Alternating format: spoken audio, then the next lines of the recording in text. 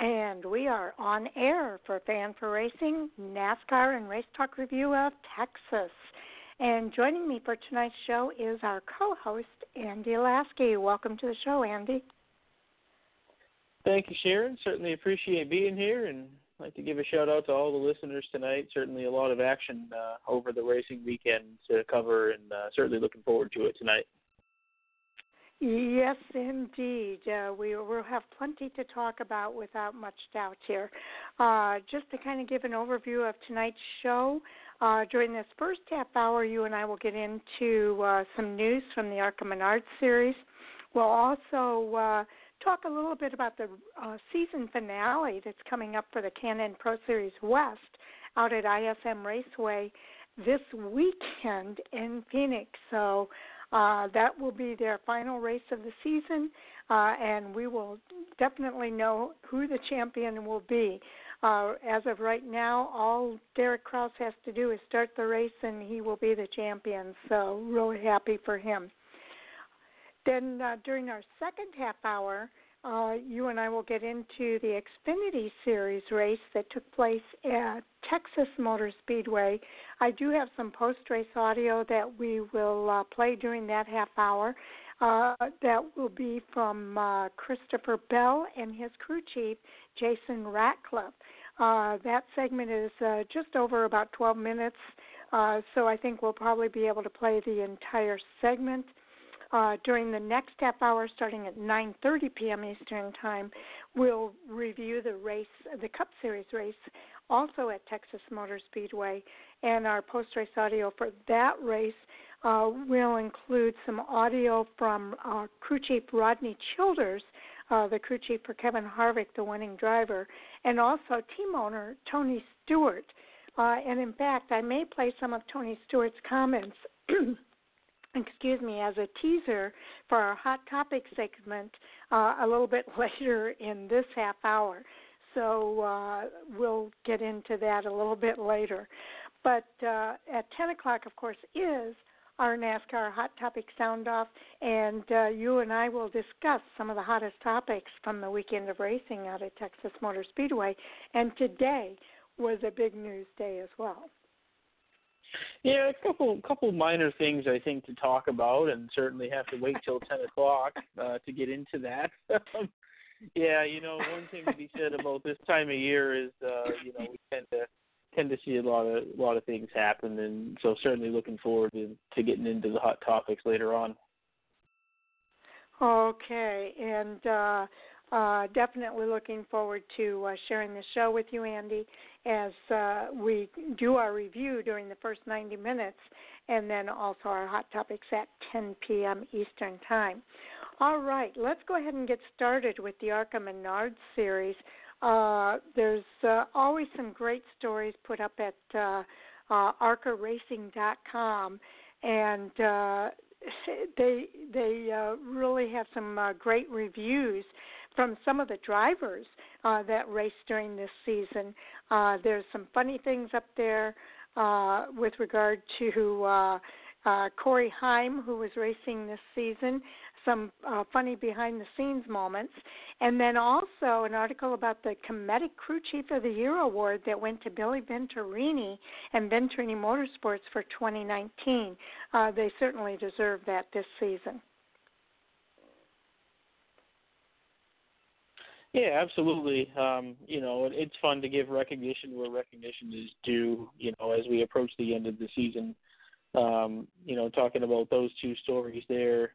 Also, believe it or not, the 2020 season will be the 57th visit to Daytona International Speedway as we look ahead to 2020, so certainly can check that article out as well.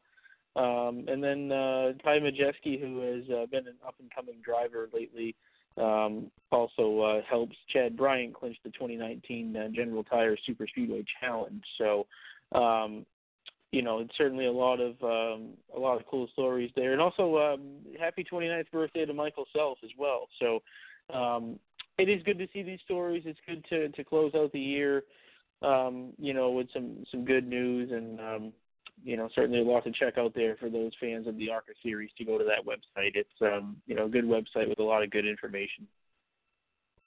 Absolutely, and just because the season is over does not mean that the stories are not still coming out at ARCARacing.com.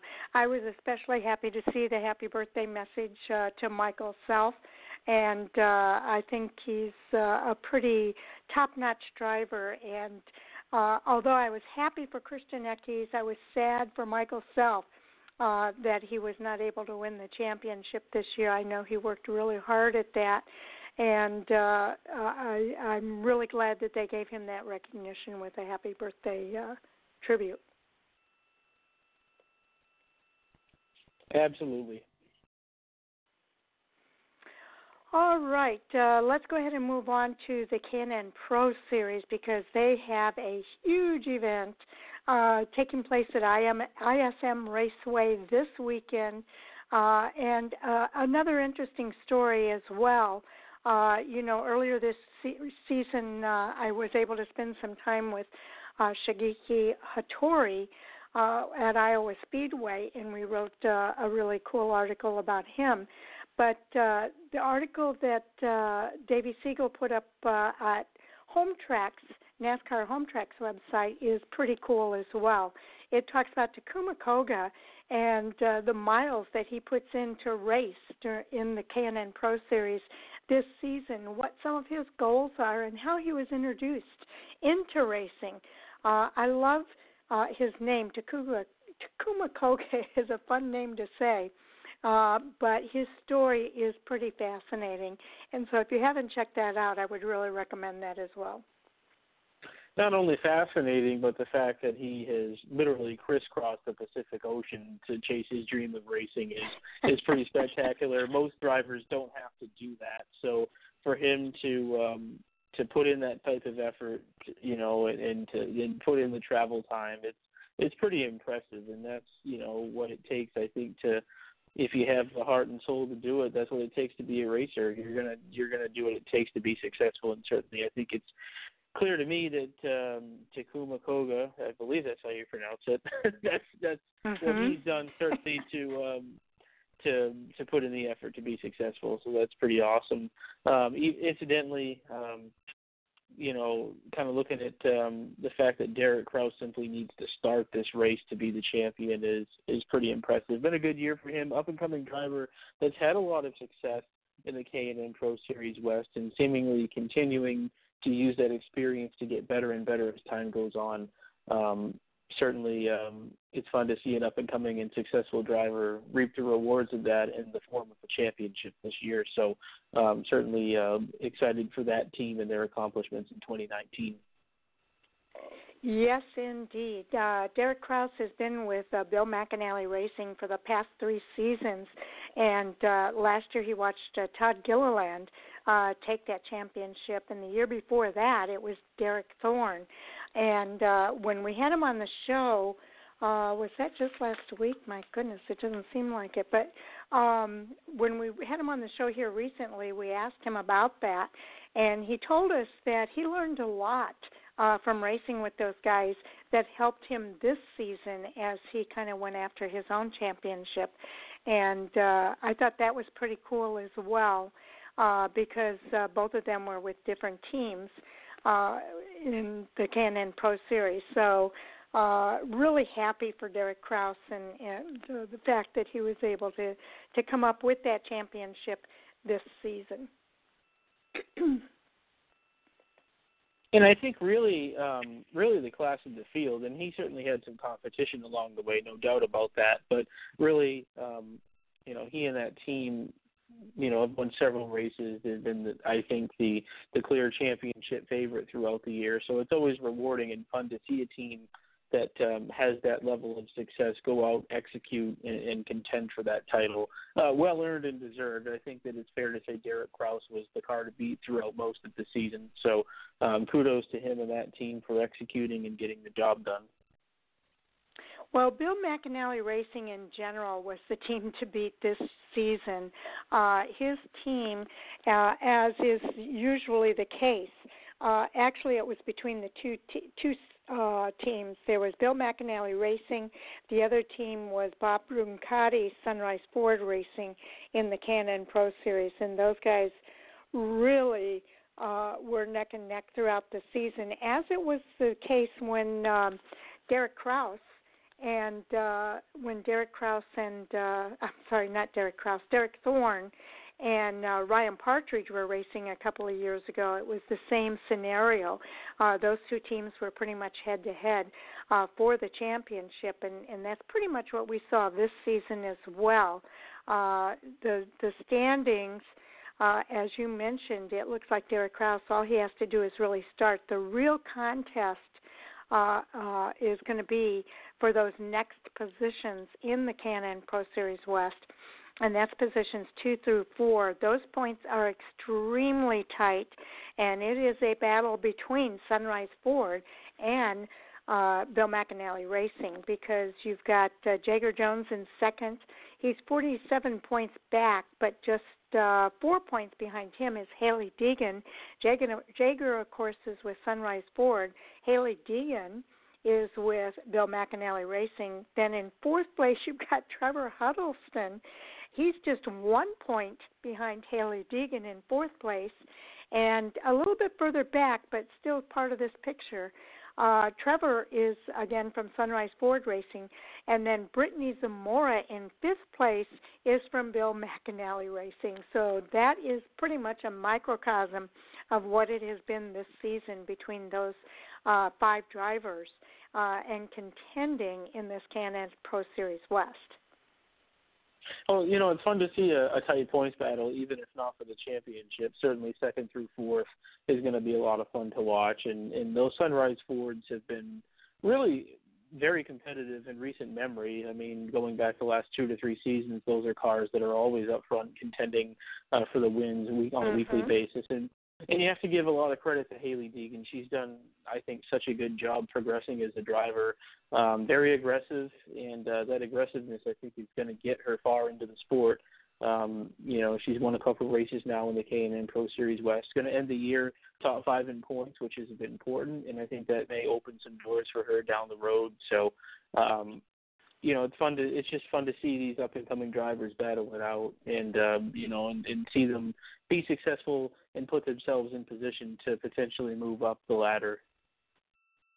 Absolutely, and when you look at some of these stats for these top 4 drivers, it's pretty amazing. All 4 of them have amazing stats. Derek Kraus, who raced in not only the 13 races in the Can-Am Pro Series West, he also drove several races in the Can-Am Pro Series East, and at one time he was leading the series point standings in both of those series. And he, in 13 events so far, they're going to have the 14th event this weekend at ISM Raceway in Phoenix. Derek Kraus has, in 13 races, he has 12 top 10s, 10 top 5s, and 5 victories. His average start is at 3.9. His average finish, 4.1, which is the reason why he's leading the series point standings. Yeah, there's no doubt about that. I don't think you can contend with those stats. Those are extremely good for sure, and certainly deserving of a champion without a doubt. Okay, and then 5 more wins came through. 1 win for Jager Jones, 2 wins for Haley Deegan, 2 wins for Trevor Huddleston in the top 4 there. Their average finishes range anywhere from 5.9 for Jager Jones, 6.3 for Haley Deegan. Trevor Huddleston is at 6.4. So that's pretty tight there as well, and the reason why they're in such a tight points battle going into ISM this weekend. And I think ISM Raceway, too, lends itself to be anyone's race. It's a very unique racetrack, different than, I believe, any other type of racetrack that they race. And, of course, the K&N Pro Series is predicated on short tracks, but ISM Raceway is unique, and I think that it can lend itself to some pretty wild racing this weekend across the board, and certainly, that could make things wide open. I think your championship contenders will be the cars to beat, without a doubt. But I think that we're certainly in store for a really exciting race this weekend.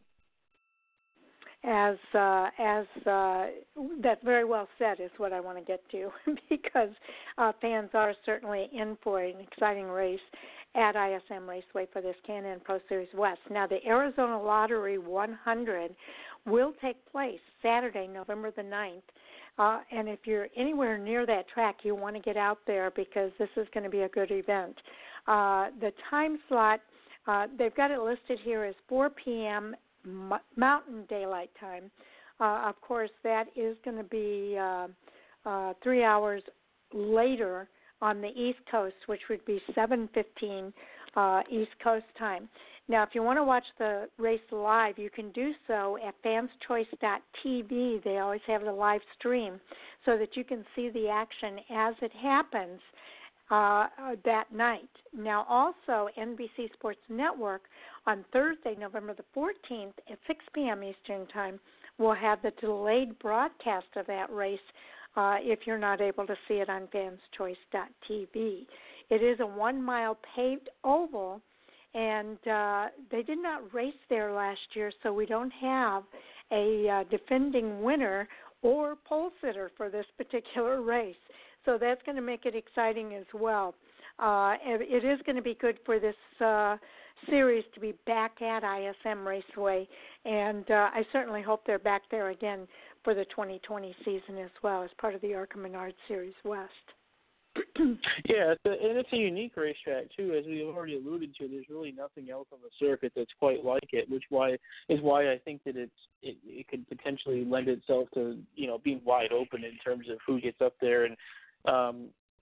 like I'll reiterate, I think Derek Kraus and the championship contenders will be your cars to beat, but certainly a unique racetrack will lend itself to potentially somebody else getting up there and maybe getting a last win of the season to propel them with some momentum into the next up-and-coming season. So that's what I like about unique racetracks is you just never quite know how the action's going to go. So certainly worth tuning in, and Fans Choice TV is a great resource to see a lot of these regional touring divisions. I hope we see more coverage of these divisions moving forward, and certainly a great resource to watch this race live. Yes, indeed. Now, also, we mentioned positions 2 through 4 in the battle that will be taking place there. Another battle will be for positions 5th and 6th because Brittany Zamora and Todd Souza are just 1 point difference in those positions. And I think there's going to be a battle there as well. Todd Souza has been having some really good runs this season, as has Brittany Zamora. So there's going to be a lot of races within the race, if you will, not just for the championship, but for their best possible position to end their season to look forward to the 2020 season. Yeah, I mean, every point counts, every position counts, and certainly bragging rights going into the off season, and any good run, finish, point standing, whatever the case may be, any time you can better yourself and give your team something to look forward to and some momentum going into the upcoming season is very important. So, certainly a lot of battles there. You mentioned Todd Souza in 6th. We've got Travis Milburn in 7th. Tacoma Koga, who we've already mentioned, they're in 8th, and which is remarkable given his effort, and the travel that he goes through to make racing happen. You've got John Wood in 9th and Matt Levin in 10th. So, it's a big deal to be top 10 in points no matter what the series is, and certainly, you've got to try to race hard for every point in every position you can get. Yes, and as if it's not already exciting enough for that Arizona Lottery 100, there's some other drivers that could play spoiler this weekend. When you think about ARCA Racing Series, Ty Gibbs will be in this race. Riley Earps, who's raced in the Can-Am Pro Series as well as the Xfinity Series and the Can-Am Pro Series and ARCA Menards Series. He'll be competing. Both of them are under the Levine Racing banner this weekend. Drew Dollar will be racing with DGR Crosley. And then, of course, the 2019 Can-Am East champion, Sam Mayer, will be racing with GMS Racing this weekend as well. Then you've also got Jeff Jefferson and Jerry Pitts bringing their largest group of cars for the season. They'll have Taylor Canfield in the number 7, Trenton Moriarty in the number 55 for Jefferson Racing, and then Matt Levin will be in that number 27 for JP Racing. So there's some spoilers in that group, and that's going to make it interesting. Sharon, this is really a stacked field here. Looking at some of the names, you've got Ty Majeski with his crew chief Paul Andrews for Chad Bryant Racing. I mean, that's a contender for sure. Riley Herbst, I mean, this is a guy that's run truck and Xfinity races. Of course, your championship leader, Derek Kraus. Zane Smith, who's run several Xfinity Series events for JR Motorsports this year. Veteran crew chief Bruce Cook, who's got extensive NASCAR National Touring Series experience atop the pit box. Of course, you know, Haley Deegan, Sam Mayer, who is going to run some truck races for GMS Racing next year. As you already mentioned, Ty Gibbs, who earned his first career win at New Hampshire in the Can-Am Pro Series East back in September. Just a lot of, you know, pretty significant names, and there's 25 cars on this entry list, which is also fairly extensive as well. So this is arguably one of the most stacked fields of the season, and certainly a great way for and it's worth mentioning that this is technically the last Can-Am Pro Series West race, as it will all be under the ARCA Racing Series banner next year. So what a way for this series to go out with a bang here at Phoenix this weekend. Yeah, I agree with you. I think this is one of the biggest events of the season. Chad Bryant Racing is also bringing an entry yet to be announced. I'm sure that will be announced soon for that number 22 car. So, yes, this is a stacked field, and there are some heavy hitters in this field that is going to make this race interesting, and not to mention some of the local favorites that will be racing this race as well. I can't wait to see how this race plays out. And hopefully we'll have the race winner on our show this coming Monday night to celebrate. And I know we've had Derek Kraus on a lot this season because he's won 5 races this season. But we hope to have him back the next time as the champion for the Can-Am Pro Series West. Yeah, certainly look forward to that show on Monday. That's going to be fun to have him hopefully on here in a week from now to celebrate a successful season. You know, it's been a great year for him, and certainly with all his wins and what he's been able to do, you know, very, very deserving of the eventual champion of the Can-Am Pro Series West. Okay, and now Thursday night, Jay and I will be back on the air at 8:30 p.m. Eastern Time. We'll do the preview of the weekend of racing at ISM Raceway because all 3 series will be racing at ISM Raceway along with this Can-Am Pro Series West finale. So it's going to be a big preview show on Thursday night starting at 8:30. And then, of course, we'll have our hot topics at 10 p.m. as well.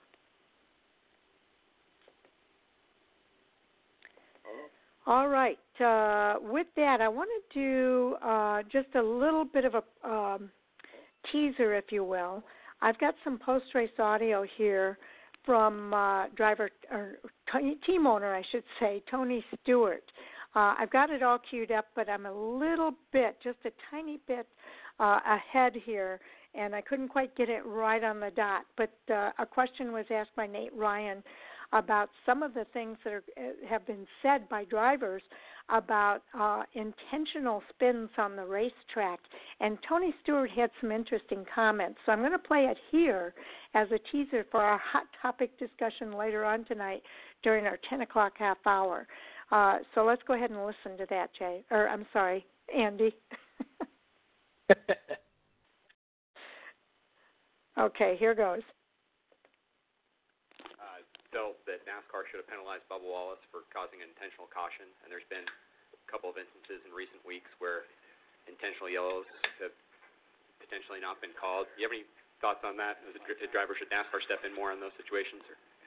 You know, honestly, I feel like NASCAR's backed in a corner on scenarios like this. I mean, I think there's so many things, just like, you know, the rule of double yellow lines at Talladega and Daytona. I mean, there's so many ball and strike calls that they have, that they're put in the position of having to make. I think they got to find a way to make it simpler to where it is what it is. I mean, Bubba wasn't working for any team, any manufacturer. I mean, he was trying to take care of himself in that scenario. So, it could work for you one week, it could work against you the next week. It's just part of it. I mean, but to put NASCAR in that position where they have to act and react to every single thing that happens, I wouldn't even want to be a NASCAR official if that's the way it had to be all the time. So same thing happened last week, right?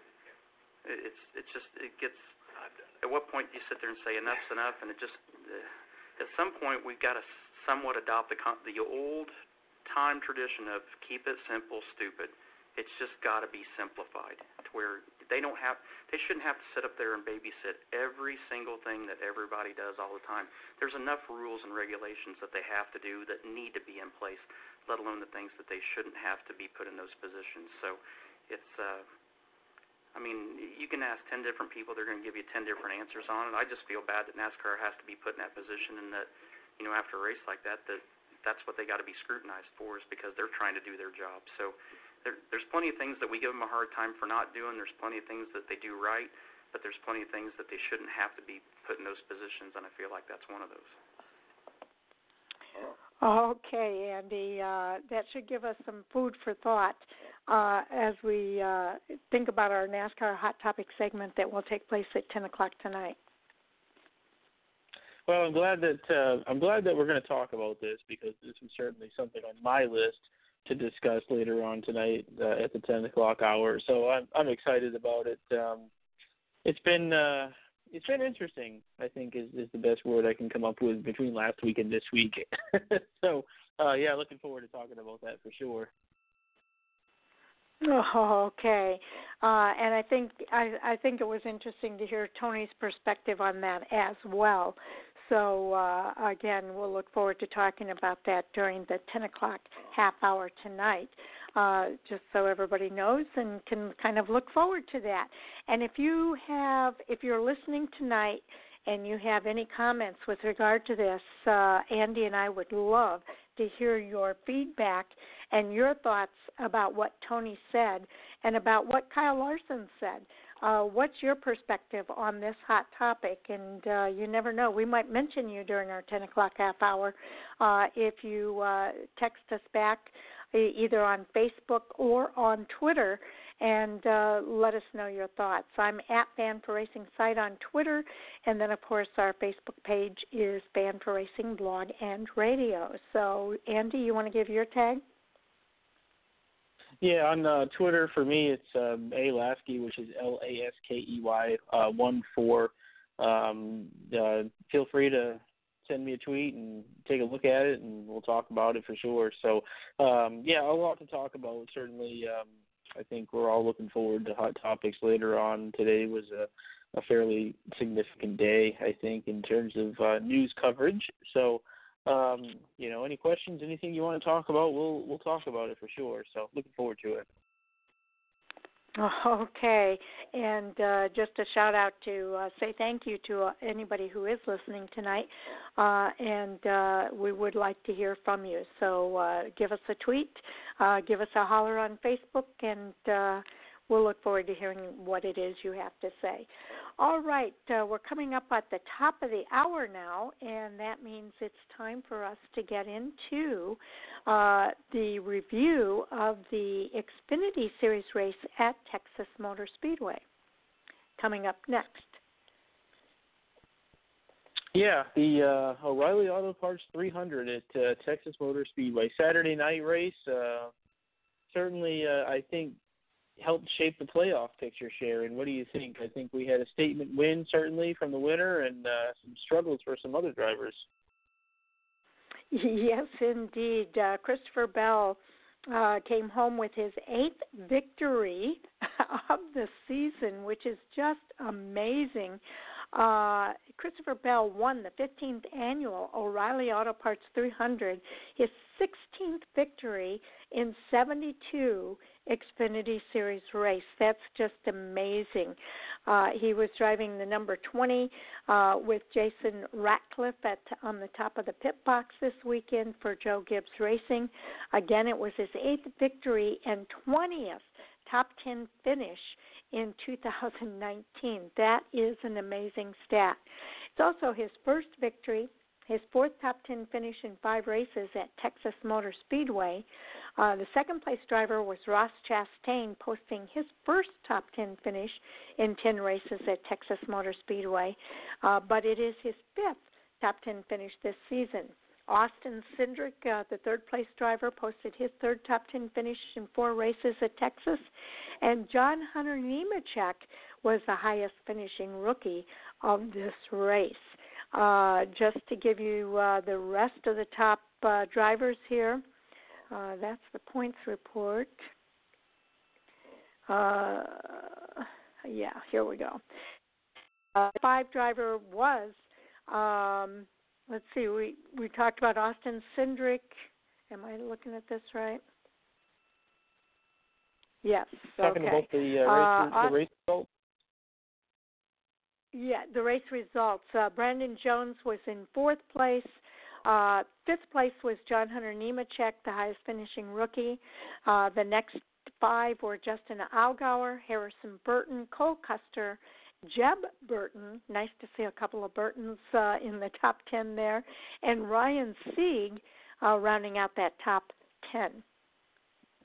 Yeah, then looking at the playoff drivers outside of the top 10, Michael Annett in 11th, I think that, he did what he needed to do. He survived. There was several incidents over the course of the night that certainly wreaked havoc on some of the playoff drivers that we'll get to here in just a moment. So Michael Annett, solid job there in 11th.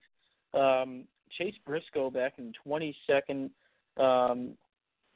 An uncharacteristic night for this team. They earned 6 points in Stage 1 and 5 points in Stage 2, which could prove to be pivotal at ISM Raceway next weekend as he goes to try to become one of those Final 4 drivers to compete for a championship at Homestead. But certainly a difficult night for that team.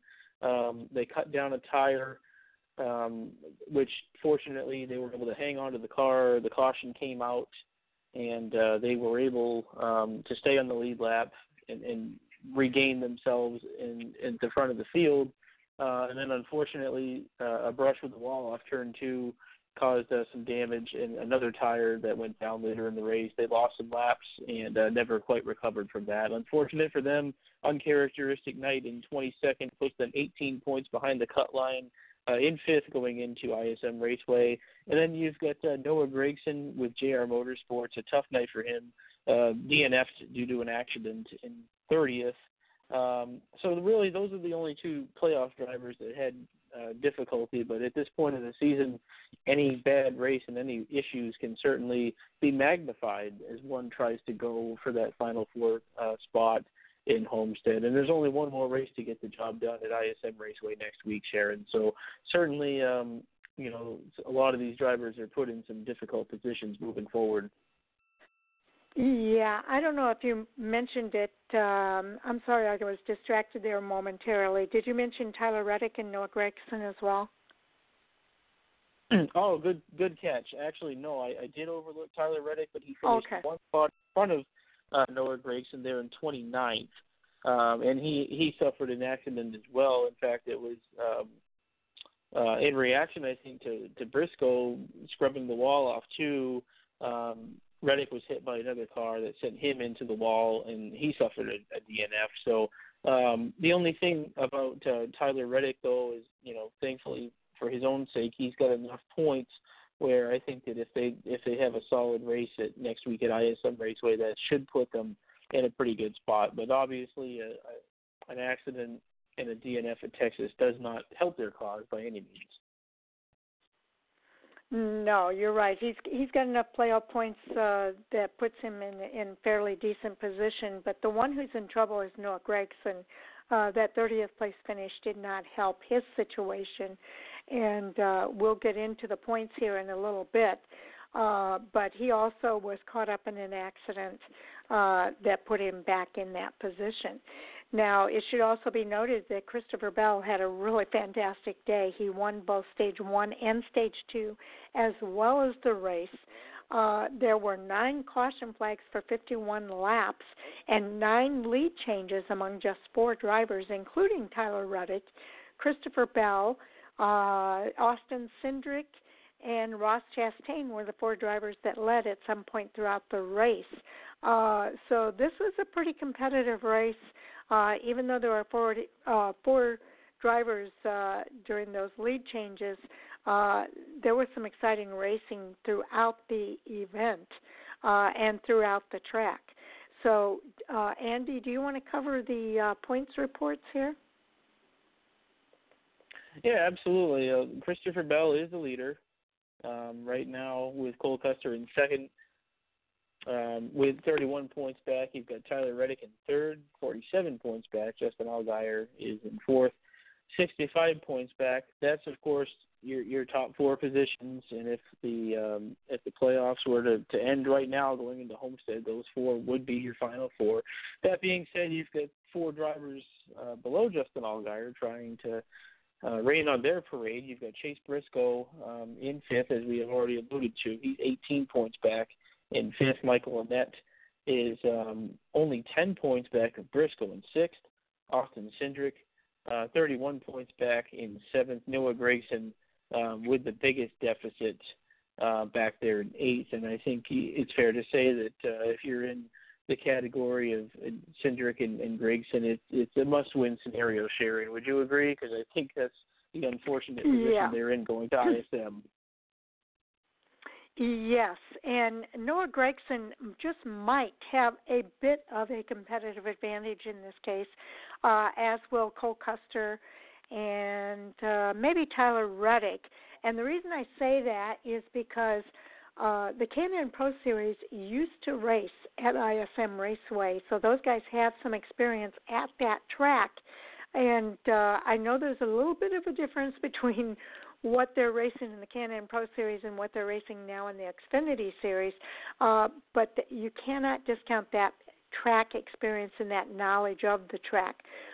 Even though there's been a little bit of a race configuration change there, I think that their time on those tracks, not only racing the Can-Am Pro Series but other late model events at ISM Raceway, could help them in this particular case. Any experience at a track certainly, I think you'll find, has to help. Even if it was in a different car, being familiar with the racetrack and the lines and everything is important, especially when you consider that this is a fairly recent configuration change to this racetrack, and also given that they flip-flop turns 1 and 2 with turns 3 and 4, everything's just in terms of hitting your marks and all that is, it's different. I think it's a different sight picture for these drivers. So any little experience that you've had in recent years, I think, will help.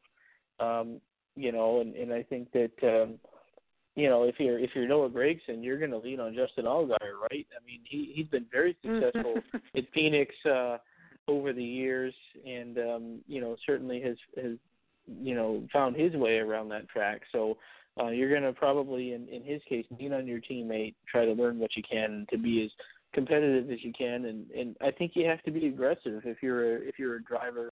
And really, I think if you look at those top 4 drivers in the point standings, they're all going to run well. Let's face it; they're all going to be top 5 or top 10 throughout the day. They just need a solid day that really puts Briscoe, Annett, Cindric, and Gragson in a situation where they need to contend for the win. And there could be some attrition certainly, but if you're those 4 teams, you got to go there and try to win the race, I think, and that'll be what they're all trying to do. And it could happen. I mean, there's no slouch in these 8 contenders for this Final 4. They're all in competitive cars with good teams. They've all got a chance to go there and contend, and you just never know what can happen. And that's what we've already been talking about in the show tonight with ISM Raceway. It's a unique racetrack. It lends itself to a potentially unpredictable race, and you could easily see one of those drivers in 5th through 8th come out of there with a win, which would throw a wrench into the whole point situation. So, and that's what makes it fun to watch. Exactly. Throw into the equation that this is an elimination race, not just for the Xfinity Series, but we'll have the Truck Series there as well this weekend. Also an elimination race in the Cup Series with an elimination race. So when everything is said and done, somebody's feelings are going to be hurt. and it's going to be exciting action on the track because those bottom four are going to be desperate to go after that victory and the best points day they can have to have a good finish at ISM Raceway. Now, I do have some post-race audio here. It is about 14 minutes, actually, just a little over 14. I think I said 12 minutes before. It says 14 minutes on here. But it is from Christopher Bell and his crew chief, Jason Ratcliffe, and they have some interesting comments as it relates to not just the race this weekend, but their thoughts looking ahead to ISM Raceway. So let's hear what they have to say in this next segment.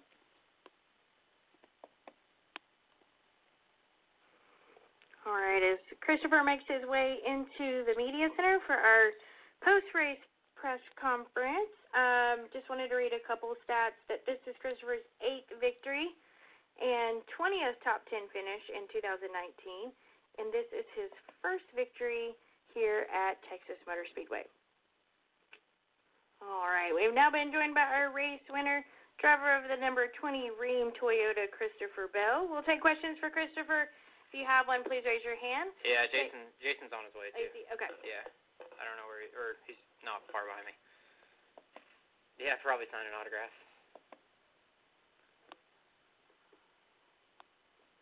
Maybe.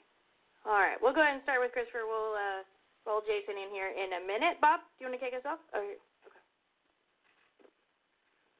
Bob Pockris, Fox Sports. After going through what you went through last year at Phoenix, is this excitement or relief? Excitement.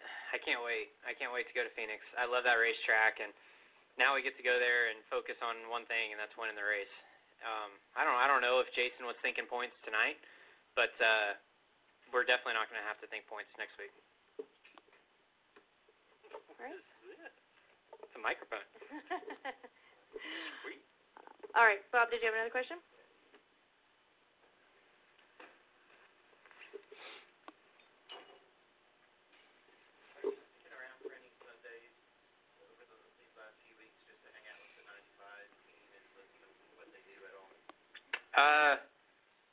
I haven't yet. I have been focusing pretty hard on data and just looking to see, how it works. And, yeah. All right. Jerry? Jerry Jordan, Tires.net. Bob had a little bit of my question. You're now locked in, obviously, and you don't have to worry about anything. Look forward to Homestead and knowing that you're going in there and that you're going to be in that show battling for the championship. And then also, Loopy's closed like 5 minutes ago. Yeah, I saw that they opened a couple of them in Dallas, too, so I'm excited about that. I just learned that today. But it's nice, and I think Jason can elaborate a little bit more on it. But the Homestead car has been kind of sitting there getting touched a little bit, but obviously we still have priorities in line where now – I'll let Jason answer this, but I believe probably Homestead becomes the number one focus. Yeah, absolutely. Getting through tonight, and again, I think somebody mentioned it as I was walking in, the mindset's going to be a lot different going into Phoenix. And we will do some prep for Phoenix this week, but we will do more prep for Homestead, and we'll just go to Phoenix and have some fun, and we've been pretty good there. That car's ready. It's prepared to go on the truck, and so it's going to be a good week. We'll get an extra week to prepare for Homestead, which feels good. All right. We'll continue with questions. We'll go to Dustin and then Wolfgang. Dustin Long, NBC Sports. Jason, to your left. Hey. When you talk about the focus on the Miami car, what more can you do? I mean, it's obviously you guys were among the strongest teams, so you were going to prepare a strong Miami car. The focus was already going to be a part of that. So, when I hear people talk about, hey, we win early, we know we don't have to worry about this race, so we can focus on Miami, it makes it sound like people weren't focusing on Miami. So what more can you guys do? Because aren't you already doing, in essence, 100% every week? Well, I think a lot plays into it. It's not necessarily just the car preparation, which is a big part of it. But one of the things I felt last year that hurt us was, the team had to work. They put so much emphasis on Phoenix because we had to win. By the time we got to Homestead, I just felt like the guys were kind of burned out, And when you get to that point, it's real easy to make mistakes or not make clear decisions. So when you say prepare for Homestead, there's a lot that goes into that. The team, gets a little bit extra rest. The engineers can look at the setups and really put a good game plan together for practice. Not that you don't do that every week, but when you have more time, you can turn more stones and make sure that your I's are dotted and your T's are crossed, and you just feel better about going in there with a little more confidence. And especially from my end, I have a simulator slot every week, and now I'm sure next week we won't spend as much time on Phoenix and double up on Homestead.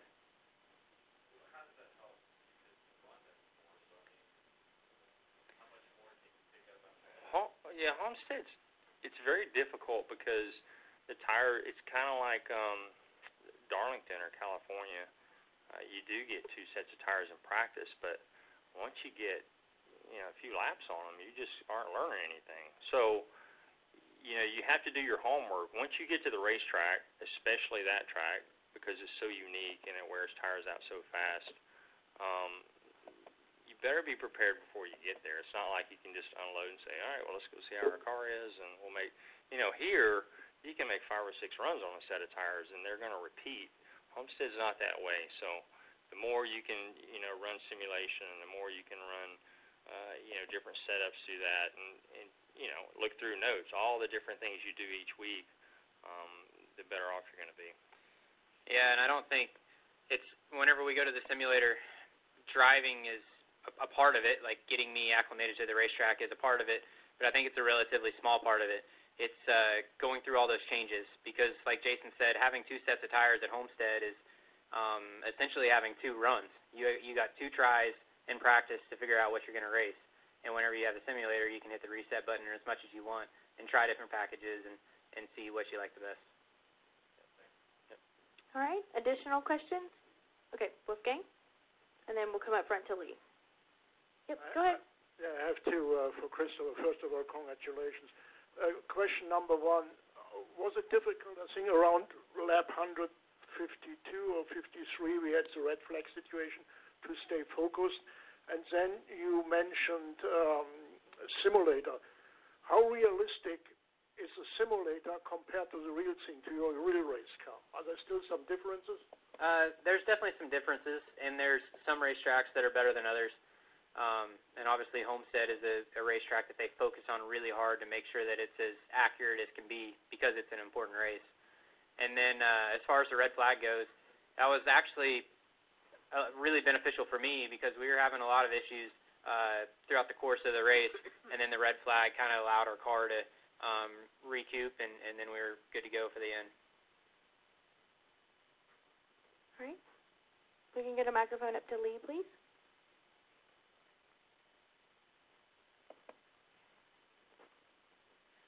Jason, are you concerned about the brakes, or do you think that this was just a fluky thing that happened tonight?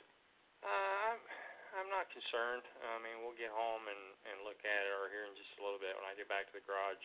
The car will be on jack stands. We'll look it over and just kind of play the race back with Christopher and think through. Okay, is this a track thing? Is this something we missed? But we'll go through it. You can bet, with a fine-tooth comb and make sure that we understand what happened.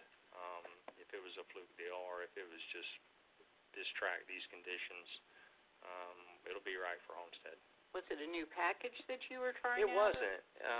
It's I mean, not this just seems like an unusual place to have brake issues. Yeah, that's what I was confused about too because you don't really use a ton of brakes here. Yeah. Yesterday, we saw the brakes hotter than we typically do. So, yeah, maybe we have a problem. We'll figure it out. And Belle, any shot of you running Chad Boat midget at Chili Bowl rather than with Keith Coons? So, hey, yeah, guess what? Christopher's going cup racing next year. We've had that question for 12 months. Well, this is completely new genre. Yeah. I know. I'm just waiting on somebody to ask it. Yes. Wow. Can you kind of elaborate on that? I love it. We went from Homestead to the Chili Bowl. Yeah. I love Pete and Keith, and they're like family to me. And just for me, I've been there, done that, and I've won so many races for Pete and Keith that I feel like I was set up for failure going to the racetrack with them because we've been so successful in the past, and I hated that feeling. For me, going midget racing is about enjoying it, having fun, and I want to go there, and me and Chad have become really good friends over the last year or so, and now whenever I go to the racetracks with Chad, it's all about enjoying it, having fun. Results are secondary, and with Keith Kuhn's Motorsports, results are the primary, and I feel like I was set up for failure whenever I was going to the racetrack with them. So I really enjoy racing with Chad because it's just me and my buddy headed out to the dirt track.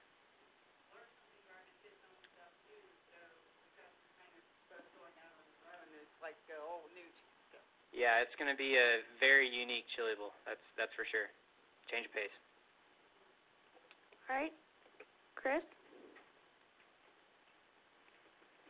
Yeah, Chris Link at Trends.com. Just a couple quick questions for Jason. Are you taking a new car to Homestead, or is it a car that you've raced this year? And for Christopher, how much more patient of a driver are you this year at this time compared to where you were last year? It's a car we've raced this year. We've got, at this point last year, we had a car picked out, and we took it to Kansas, and unfortunately it was destroyed. So then we picked our second one out, which it was good, and we came to Texas with it, and unfortunately it was destroyed. Several weeks ago we looked at it, and it was hard to choose because we've got a lot of really good race cars. But after Vegas, we felt like with the speed that the car showed there that it was time to set one aside and make sure that we had our top choice, sitting in the corner and not destroyed at some other race. Yes. And then my question was?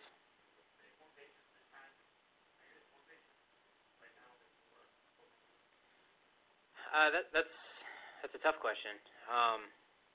I do feel like I've just kind of set back a little bit more, and pavement racing in general is it's a fine line, and all you can do as a race car driver is take your car right to the edge of control and just live there on that edge.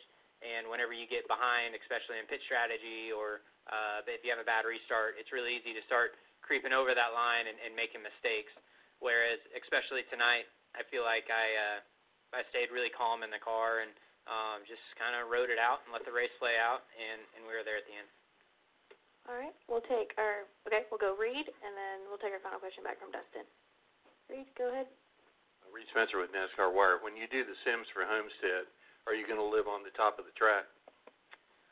Well, I feel like last year we were fairly committed to not running the top of the racetrack, and Reddit kind of proved us otherwise. So I don't know. Me and Jason obviously need to sit down and talk about our game plan going in there. But I think our best bet is to race the racetrack and make the best lap time we can, whether that's on the white line or up around the fence. All right, Dustin, go ahead. Dustin, along for NBC Sports. Christopher, just to go back to what you were saying about the Chili Bowl and going into a different ride. Obviously, this coming year, you certainly have a great opportunity to tie a mark, and it's not too many times athletes get opportunities to tie or eventually be in position to break records. And I'm curious when you talk about setup for failure with being in a Kuhn's car, aren't you still kind of being in that situation because of the expectation, even though it's a different ride, that hey, you're the gunslinger at the Chili Bowl type of thing? I was just, when you talked about that, it kind of confused me. Yeah, it's definitely an honor. You don't. I think what Kevin has 4 in a row, and I've got 3 in a row right now. So you don't get that it's probably a once in a lifetime opportunity, and I hope I can live up to expectations. But I've won 3 Chili Bowls. If I never win a 4th, I think I'll be just fine. What card number? No, not yet. It'll be an 80 something. All right. Well, next week you'll be driving the number 20. So you at least know that, right? That's right. All right. Well, congratulations. Enjoy those cowboy hats, and best of luck next week. Thank you. Christopher making his way into the Whoops.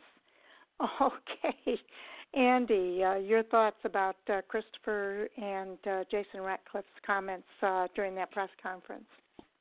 Well, it was a statement win. They dominated the race, for one thing. They were the class of the field. It's no surprise that they went to victory lane. But just a lot of experience there, especially when you listen to Jason Ratcliffe, a veteran Cup crew chief, who's been working with Christopher the last couple, 3 seasons in the Xfinity Series. You can tell that team is prepared. They know what they're doing going into Homestead. They've already got a car picked out.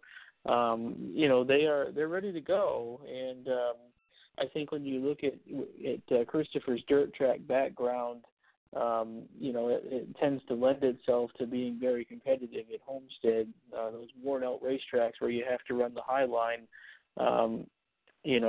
Like Reddick and Bell, and you look at Custer and Briscoe, some of those guys.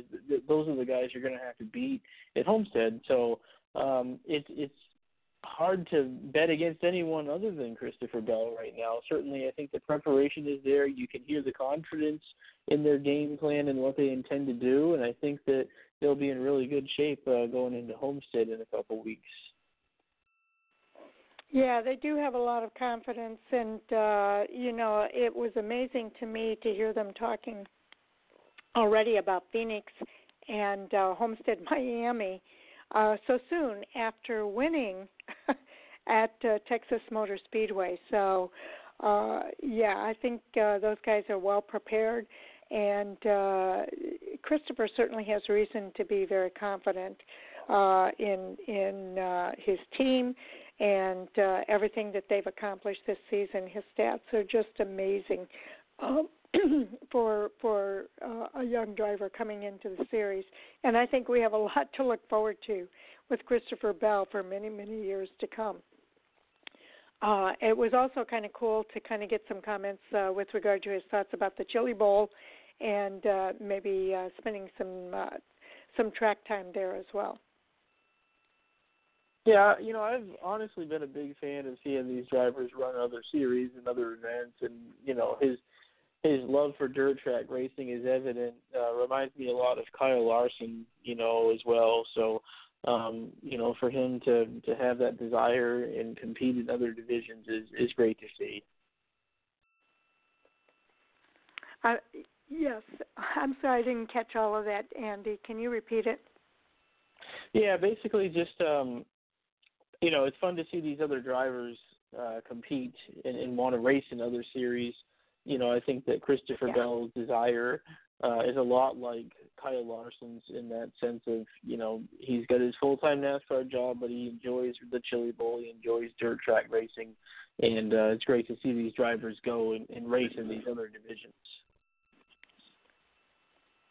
Yes, it is, and they do bring a lot of attention to those other divisions when they do spend time doing that. And I think we've kind of mentioned this before. It's really kind of cool to see when drivers do that and kind of do that cross promotion of these other series. So it's kind of, although it was a NASCAR event and a NASCAR press conference, it was kind of interesting to kind of hear his thoughts about racing in the Chili Bowl. As he mentioned, he's a multi-time winner and in that Chili Bowl, and it's always kind of cool to see Christopher Bell, who was so strong in that series, bring some attention to it. All right, it's the bottom of the hour now, which means that it's time for us to now move on, Andy, to the Monster Energy Cup Series. for the race results there and our review of Kevin Harvick winning that race. He was, of course, driving the number 4 for Stewart-Haas Racing with crew chief Rodney Childers. He won the 15th annual AAA Texas 500. It was his 49th victory in 680 Monster Energy Cup Series events. It's also his 4th victory and 24th top 10 finish this season. Again, some amazing stats there. It was Kevin Harvick's 3rd victory and 22nd top 10 finish in 34 races at Texas Motor Speedway. Again, some pretty amazing stats. In 2nd place was Eric Almirola. He posted his 4th top 10 finish in 18 races at Texas, and it is his 12th top 10 finish this season. Daniel Suarez, who finished 3rd, a 1-2-3 finish for Stewart-Haas Racing, posted his 2nd top 10 finish in 6 races at Texas Motor Speedway. The highest finishing rookie was Daniel Hemrick, finishing in 16th place. So to kind of go down the list here for the remaining finishers, we mentioned already the top 3 from Stewart-Haas Racing, Kevin Harvick, Eric Almirola, and Daniel Suarez, along with 4th place finisher Joey Logano, and 5th place Alex Bowman. So we had mainly it was the Fords at the top of the line here in the top 5. Then we get into some Toyotas from 6th on down. Martin Truex Jr. finishing 6th, Kyle Busch in 7th, Ryan Blaney finishing 8th, Kurt Busch in the 9th place finish, and Eric Jones rounding out the top 10. Hey, Sharon, with Kevin Harvick's 49th career Cup Series victory, guess who he tied in the all-time win list? I saw this stat. It was his boss, Tony Stewart, right? Yeah. I didn't know this until today. Actually, NASCAR America, I believe I was watching when I saw this. But what an incredible honor to be tied with your car owner for 14th all-time on the win list at win number 49. That's pretty incredible. Just wanted to throw that out there really for those who didn't know that, because that blew my mind. I had no idea that that's where Kevin was. Nonetheless, we looking at the playoff drivers here as we continue down the running order. Kyle Larson, kind of not the day he exactly wanted. I think people were expecting a little bit better result out of him. He finished in 12th, and then kind of looking back down here, several playoff drivers had all kinds of issues. Denny Hamlin, back in 28th, he got loose off turn 4, slid down through the infield grass, did some significant damage to his race car that took him out of any chance of being competitive, and certainly put a damper on his chances to make that round of 4, which I think we all thought that he would have a really good chance to go contend for a championship. Now it's looking a bit dire in his chances. Chase Elliott has just had a disastrous playoffs, unfortunately for him. 32nd place finish after he got loose off turn 2 and made a hard contact with the turn 2 wall. Significant right side damage to his Napa Auto Parts machine. It would make for a long afternoon for him. And then, a bunch of other issues for other drivers, but specifically those playoff cars that have really put themselves in a difficult spot, I think, moving into ISM Raceway next weekend. Yes, indeed. And some, Denny Hamlin was having a good run. He was racing up there and contending for the lead for a good part of the race until this happened. And then some other drivers that were also up there, it was deja vu seeing Jimmy Johnson in the lead at Texas Motor Speedway. He ended up with a 34th place finish because he had some issues. And then also Brad Keselowski and Ricky Stenhouse Jr. Looked like synchronized spins out there for those guys as they had some issues running high on the high line with that PJ compound not yet set up, I guess, during the heat. and they took spins, kind of putting them in bad situations. Actually, it took them out of the race.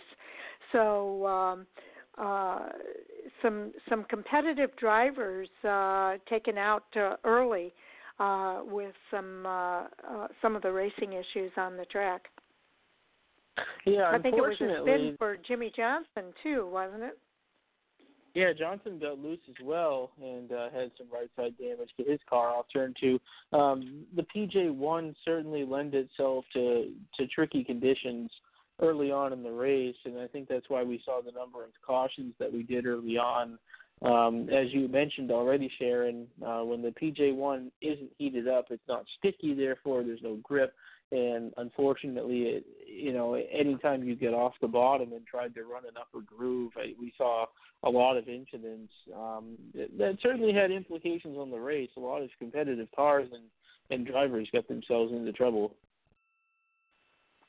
Yes, indeed. And, it was an interesting race, but it was also disappointing for a lot of these drivers who were having good runs for those incidents to take place and take them out of the running. Now, Kevin Harvick did win the first stage of the event, but it was Eric Almirola who won the second stage. He had a fantastic run throughout the season or throughout the race, and was actually contending for the win several times in those closing laps. There were 11 caution flags for 56 laps of this race. Also, 26 lead changes among 11 drivers, including Kevin Harvick, Eric Jones, Clint Bowyer was up there at some point throughout this race, as was Alex Bowman, Jimmy Johnson, Daniel Suarez, William Byron, Joey Logano.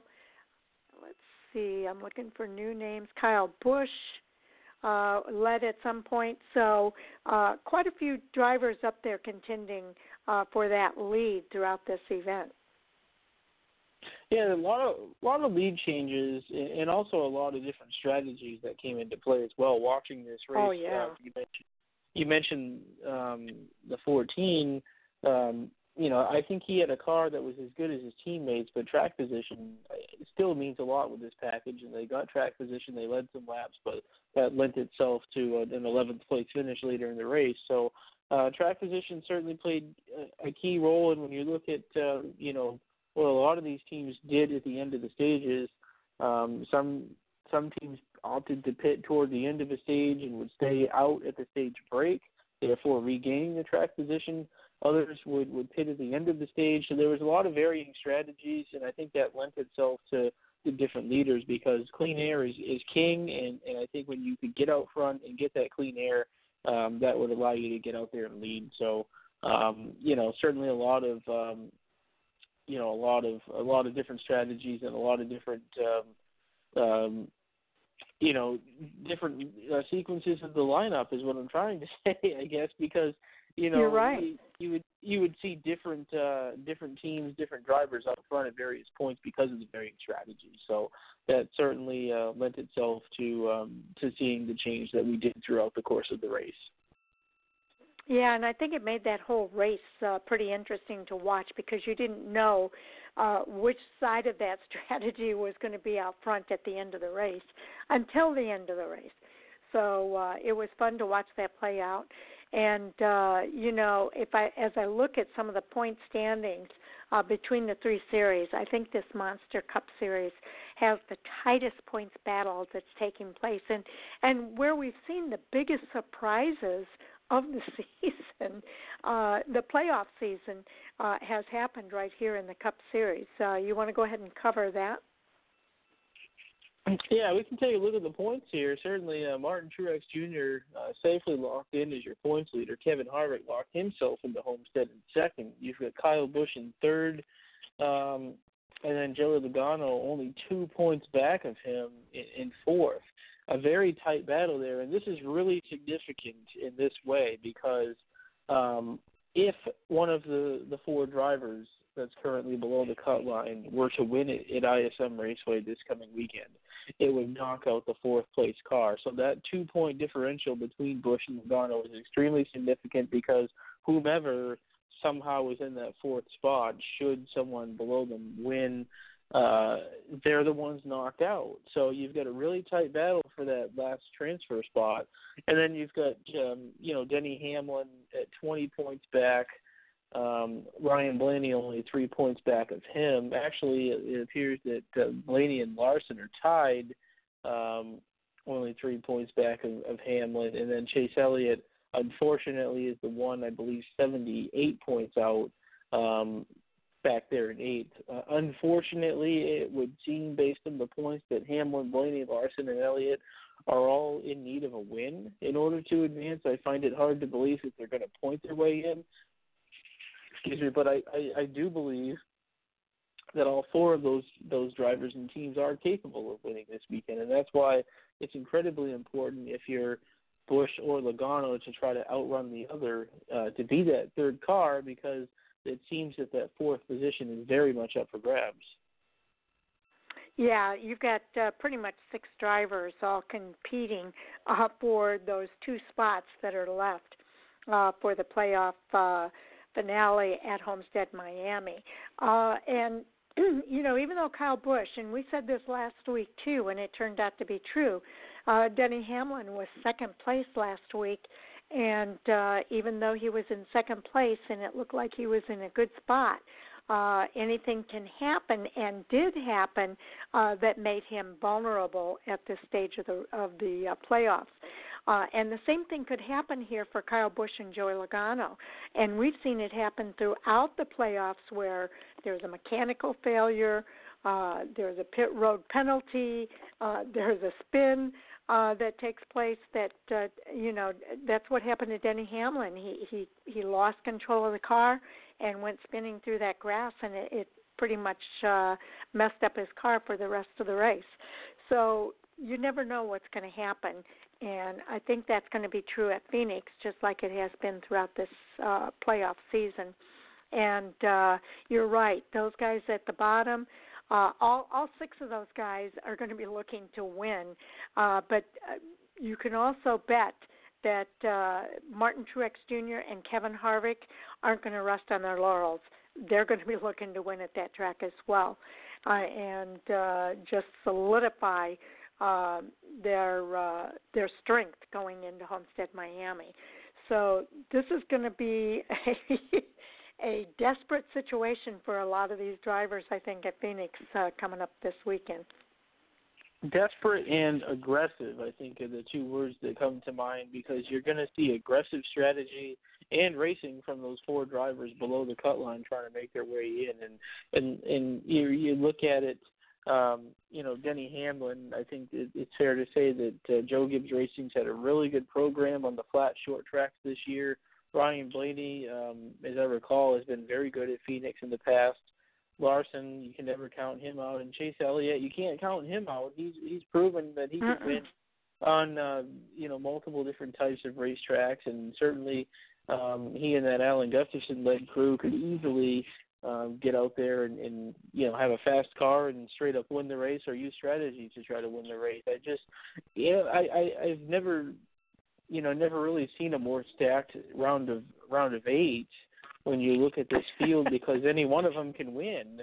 And I truly believe, and I think I said it in our own messaging back and forth, that I think it's fair to say, obviously, Truex and Harvick are locked in. I think Busch is in pretty good shape, but that 4th spot, you just don't know what can happen. And I'm of the belief that we will see someone from 5th to 8th to go out there, win, and advance via the win. So that's what's going to make this race fun to watch on Sunday. I do think so. And not only that, when you consider that Joey Logano, who's on top of the line, is 2 points behind Kyle Busch, who's in 3rd place. And then you look at Denny Hamlin, who's 20 points out. But there's 3 points between him, Ryan Blaney, and Kyle Larson. Just 3 points between those 3 drivers. And they all think that you can win at Phoenix next weekend. So they could knock out, depending on how it plays out between Kyle Busch and Joey Logano, with just 2 points between them. One of them could very well be knocked out next week at Phoenix. And then also take into consideration there's plenty of spoilers who are below that 8th place spot as well that we saw run really well at Texas and could run well at Phoenix as well. You've got Clint Boyer, who, as you mentioned, was leading. William Byron was leading. Brad Keselowski had a fairly decent race going. Eric Almirola finished second. Kurt Busch was up there racing hard, as was Ryan Newman. Eric Jones, Daniel Suarez, Jimmy Johnson. That goes as far back as 18th place, where those drivers are up there racing in that top 5 throughout the day. So I look for more of that to happen at Phoenix as well. And it's very possible we could see a non-contender win there as well, which would be good news for perhaps Kyle Busch and Joey Logano. We'll have to wait and see. Yeah, as far as, who can win this race, I mean, it's totally blown wide open because, every team has their own agenda. Everyone's out there to try to win. Everyone wants to finish this 2019 season on a strong note, and certainly a win would help that cause. And so I think that while, in my opinion, it will probably be a playoff car that wins the race, I mean, this is Phoenix. This is an unpredictable racetrack. You just never know what can happen. And obviously, you get a guy like Jimmy Johnson up there. He's hungry. He hasn't won in 2.5 years. He's going to go up there and try to get what he can get, as is the rest of the field. So we're in a unique position of really seeing things wide open. I like the fact that this race is unpredictable, and I also like the fact that this race will be the season finale next year, because it is a unique racetrack. It is by definition, it is a 1 mile flat short track, but it is unique in nature, and it really lends itself to see some unique racing, and the restarts there are pretty wild. So it's going to be fun to watch, to say the least. Yes, indeed, and we will definitely look forward to that race. Right now, what I'd like to do is to play some of the post-race audio that is primarily, it's not Kevin Harvick, but we will hear from his crew chief, Rodney Childers, as well as the team owner, Tony Stewart, during their post-race conference after winning at Texas Motor Speedway this weekend. So let me put that on now. We're going to kick off our post-race media availability here for the AAA Texas 500 here at Texas Motor Speedway. We are joined by our race-winning team owner, Tony Stewart, and our race-winning crew chief, Rodney Childers. And first of all, congratulations, gentlemen, on the win today and making it officially into the Final Four for Homestead in 2 weeks. So we will take questions for Tony or Rodney. If you have one, please raise your hand, state your name and affiliation, and we'll start with Jerry.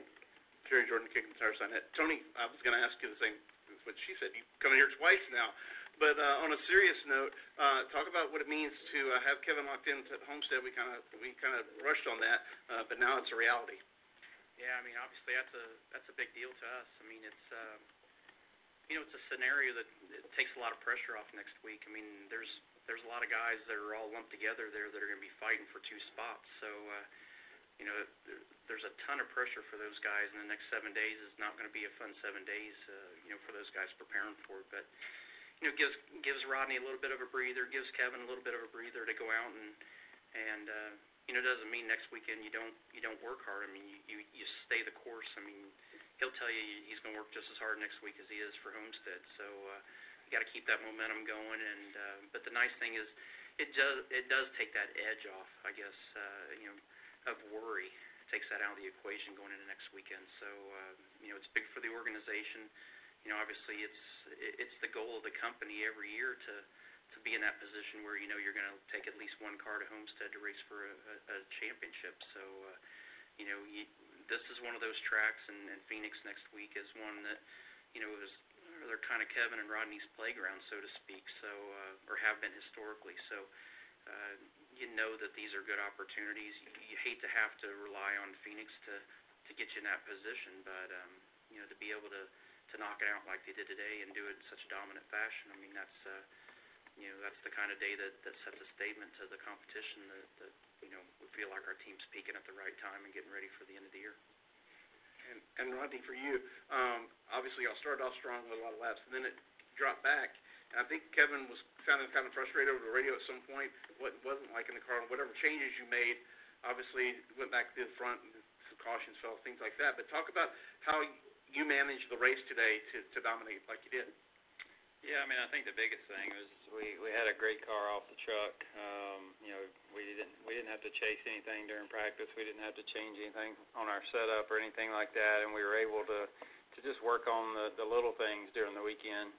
And you know, we talked about it a lot this morning that it was going to be a different race. You know, we had a lot of messages last night about the way that it played out in the spring, and you know, I watched the race from the spring for the third time this morning, and you know, there's just so many circumstances that can change with putting two tires on, with gas only, with four tires, and you know, we're normally the ones that I can't stand the points race. I'll be honest.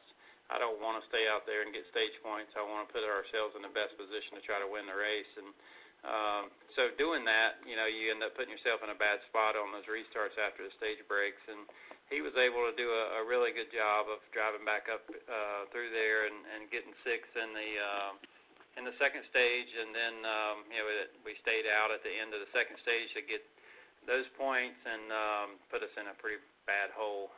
Didn't have a great pit stop, and then got a penalty the next caution, and just a lot of things didn't go right. But like you said, we made some adjustments, and honestly, I think just being able to put tires on that one time when those other guys had 2 or 3 cycles on their tires ended up being a bigger deal than what we ever thought.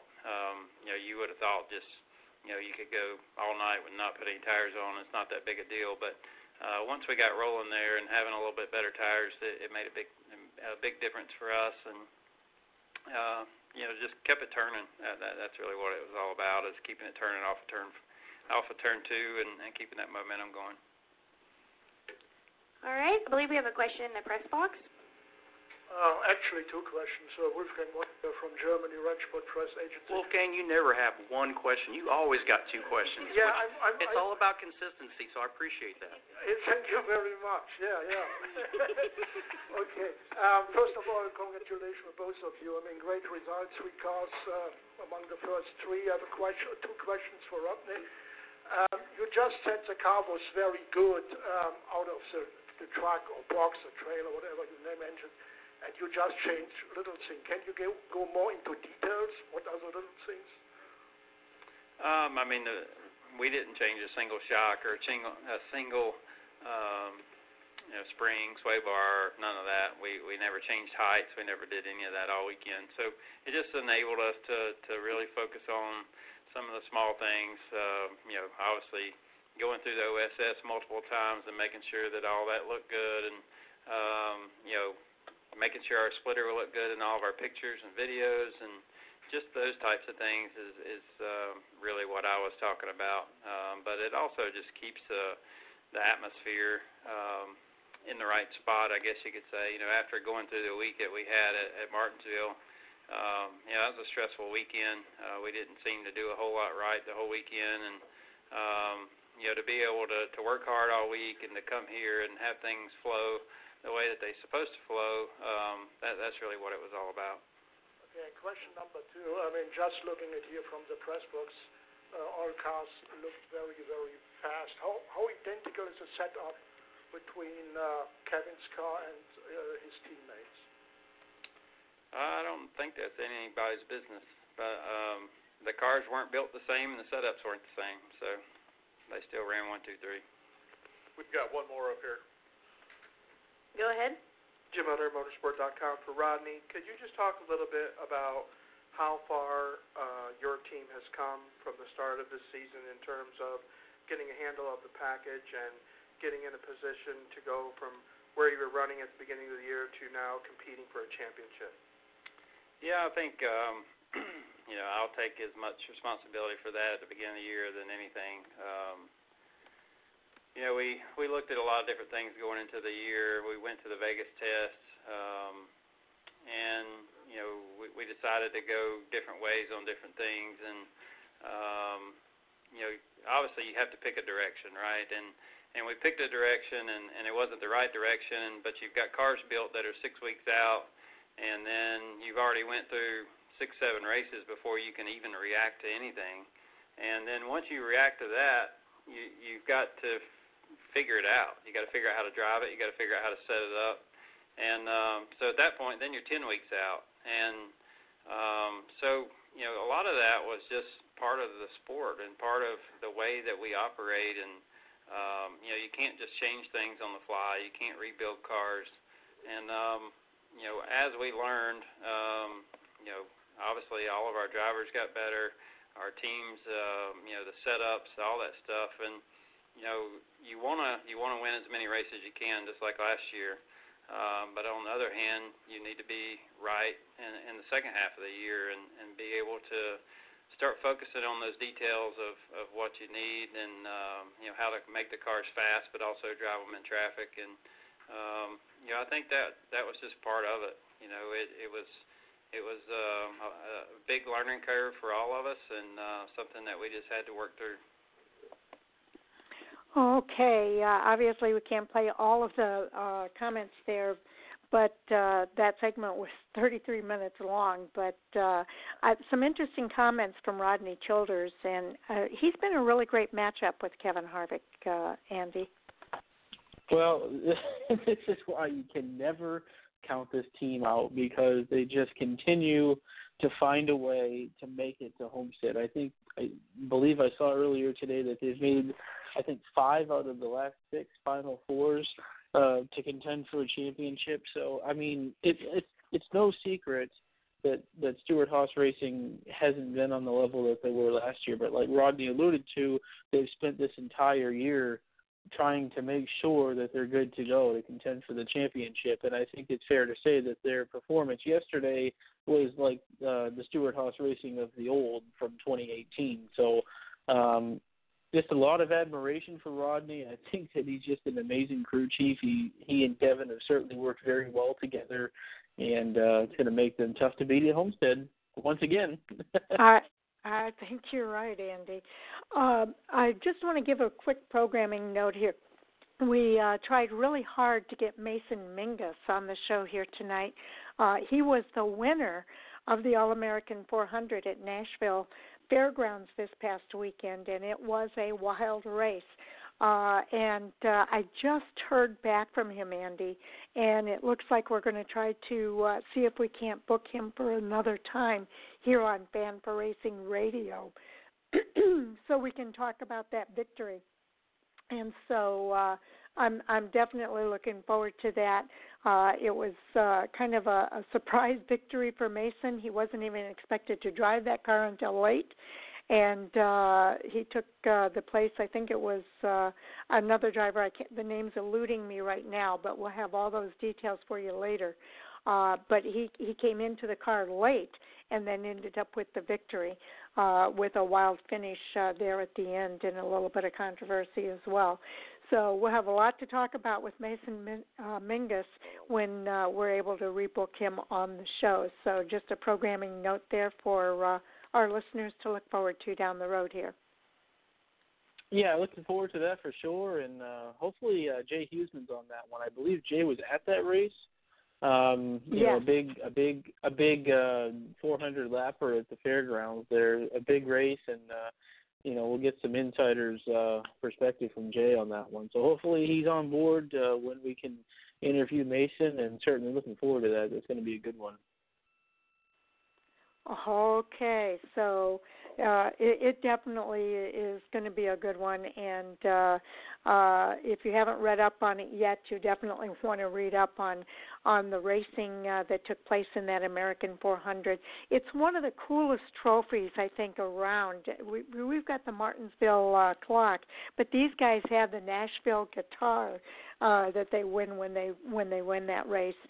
Any of the races there at the Nashville Fairgrounds, and what a cool way to celebrate. Absolutely. All right, we are at the top of the hour, and that means it is time, Andy, for our NASCAR Hot Topic Sound Off segment. And we do have a little bit to talk about here.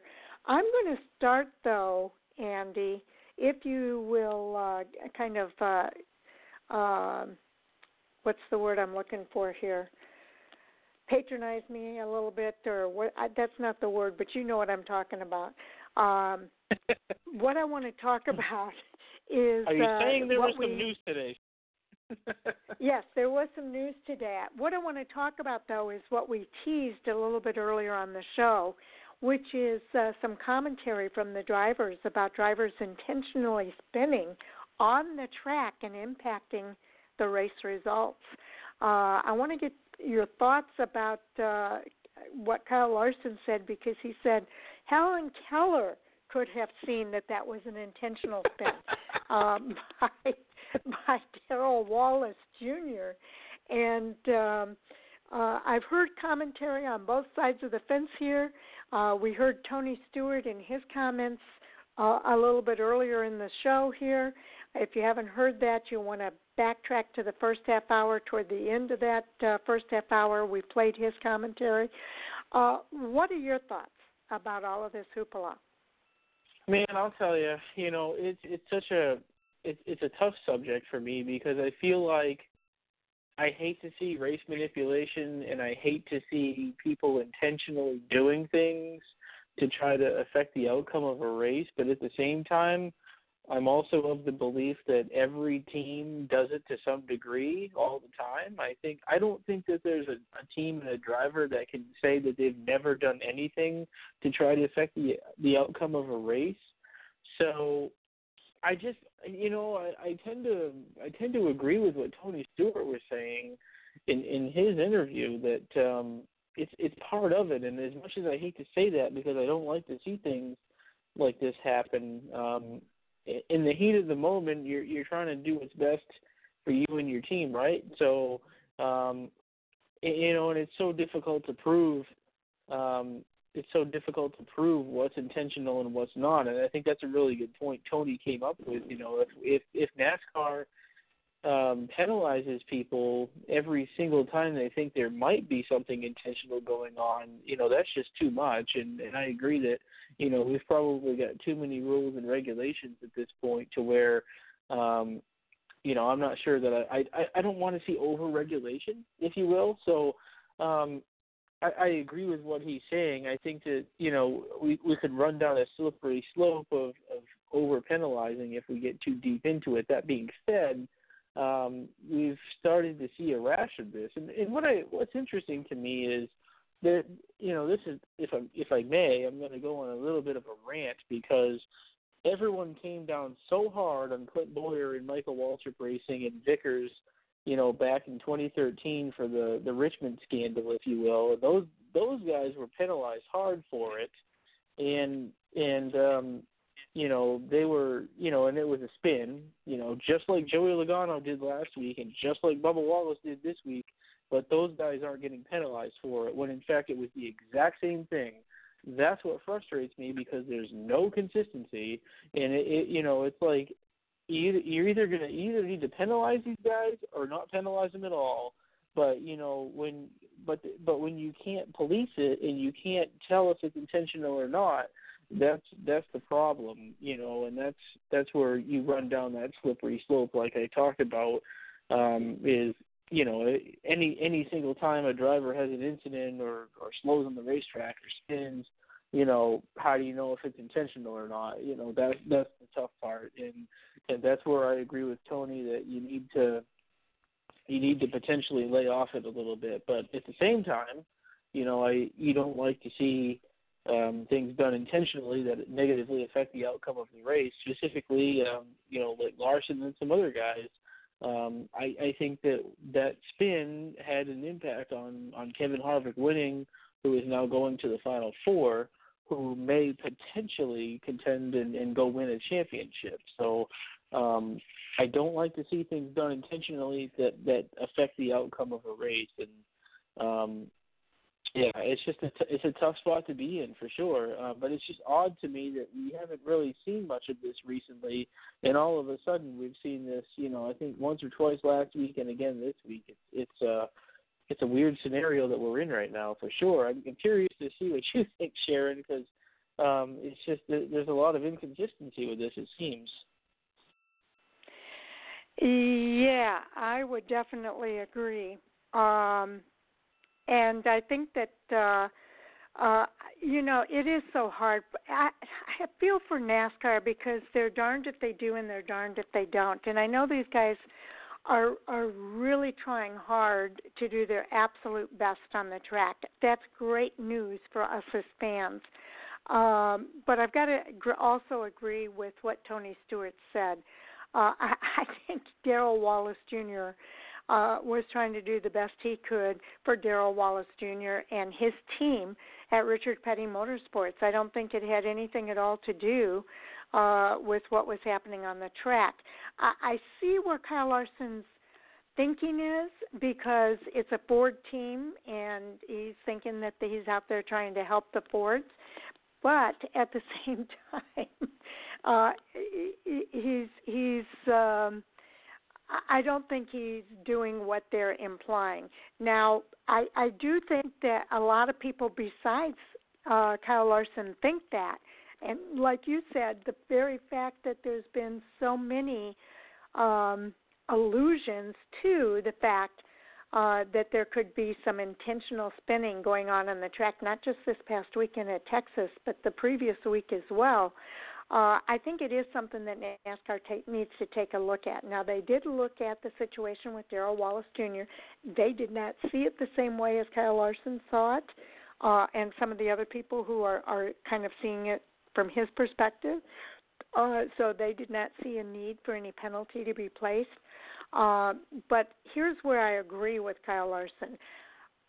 I am abhorrent to anybody doing anything to intentionally manipulate the race results. And if that is happening, then I do want to see something happen to those drivers.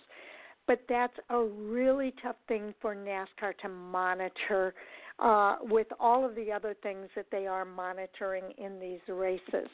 And so I would like to think, and I know this is probably Pollyanna on my part, but I would like to think that with the way things played out at Richmond a few years ago, I would think that a lot of these guys would kind of police themselves when it comes to that kind of thing and not do it in the first place.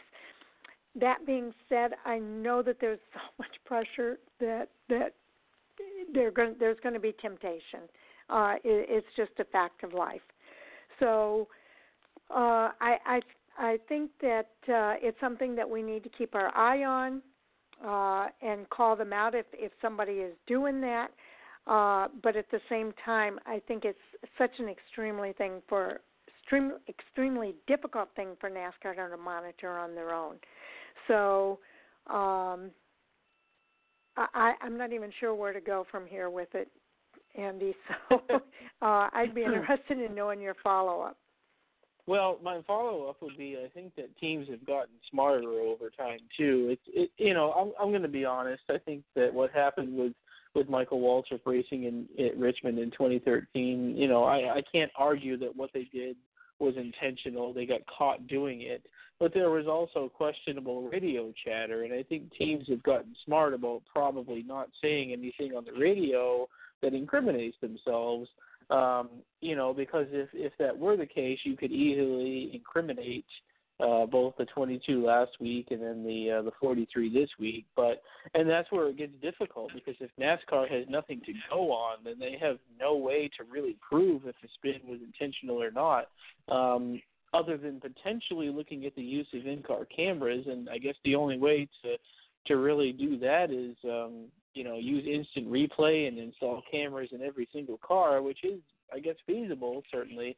But that may be a step in the right direction, and maybe that's what needs to be done. But short of that, it's really difficult to say for sure, if someone does something intentionally. And look, I think that, I think in the case of certainly the 43 this week, they were doing, unfortunately, what needed to be done. I think that if the race goes green, they lose multiple laps. If the race goes under caution, then they save themselves from going yet another lap down. So you can kind of see why it happened. I'm not saying I'm a fan of it, but you can at least understand why this happened. And like I said, every team that competes every week is going to do what's best for them in terms of trying to try to better their own position on the racetrack. And I think unfortunately, and honestly, Sharon, I'd have to say that there's a lot of things that have happened that we don't even know about over the years. I'm sure there's a lot that's gone on that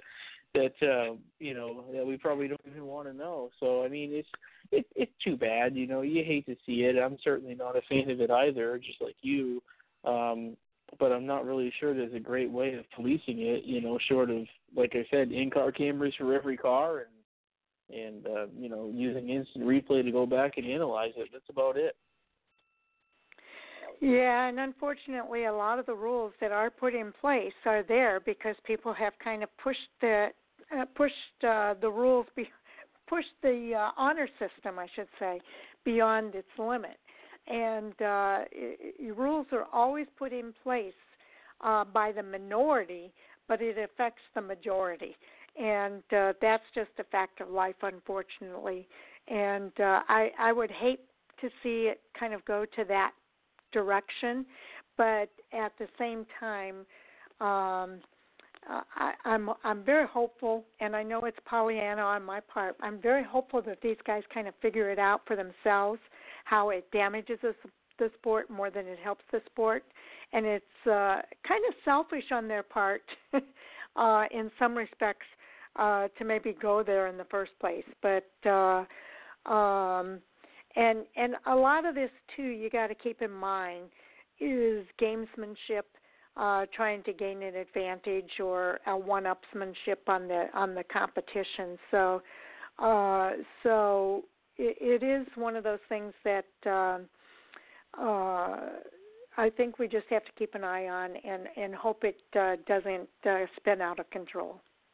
I'll just leave it at that. And I think the important part about this too is hopefully it doesn't get out of hand. Hopefully, this isn't something that we see have an impact on ISM Raceway, impacting the Final Four, and hopefully not the championship, because the last thing NASCAR needs is to have cheating headlines end the year. I don't want to see it. You don't want to see it. Nobody wants to see it. So hopefully this doesn't become a thing to close out the season, because it's weird that we've seen a rash of this last week and this week. And, let's reiterate, no one's been proven of it. No one's been penalized for it. But unfortunately, there's been some questionable actions on the racetrack. And, that's why this has reared its ugly head. But hopefully this does not impact next week or the week after.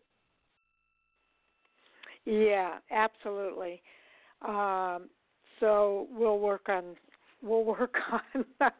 kind of keeping our eye on that and hope it doesn't get to that point, Andy, because like you said, nobody wants it to get there, and it does not reflect well on the sport. And if you really are a fan of this sport, if you really are behind this sport all the way as a driver, hopefully you won't put yourself in that position.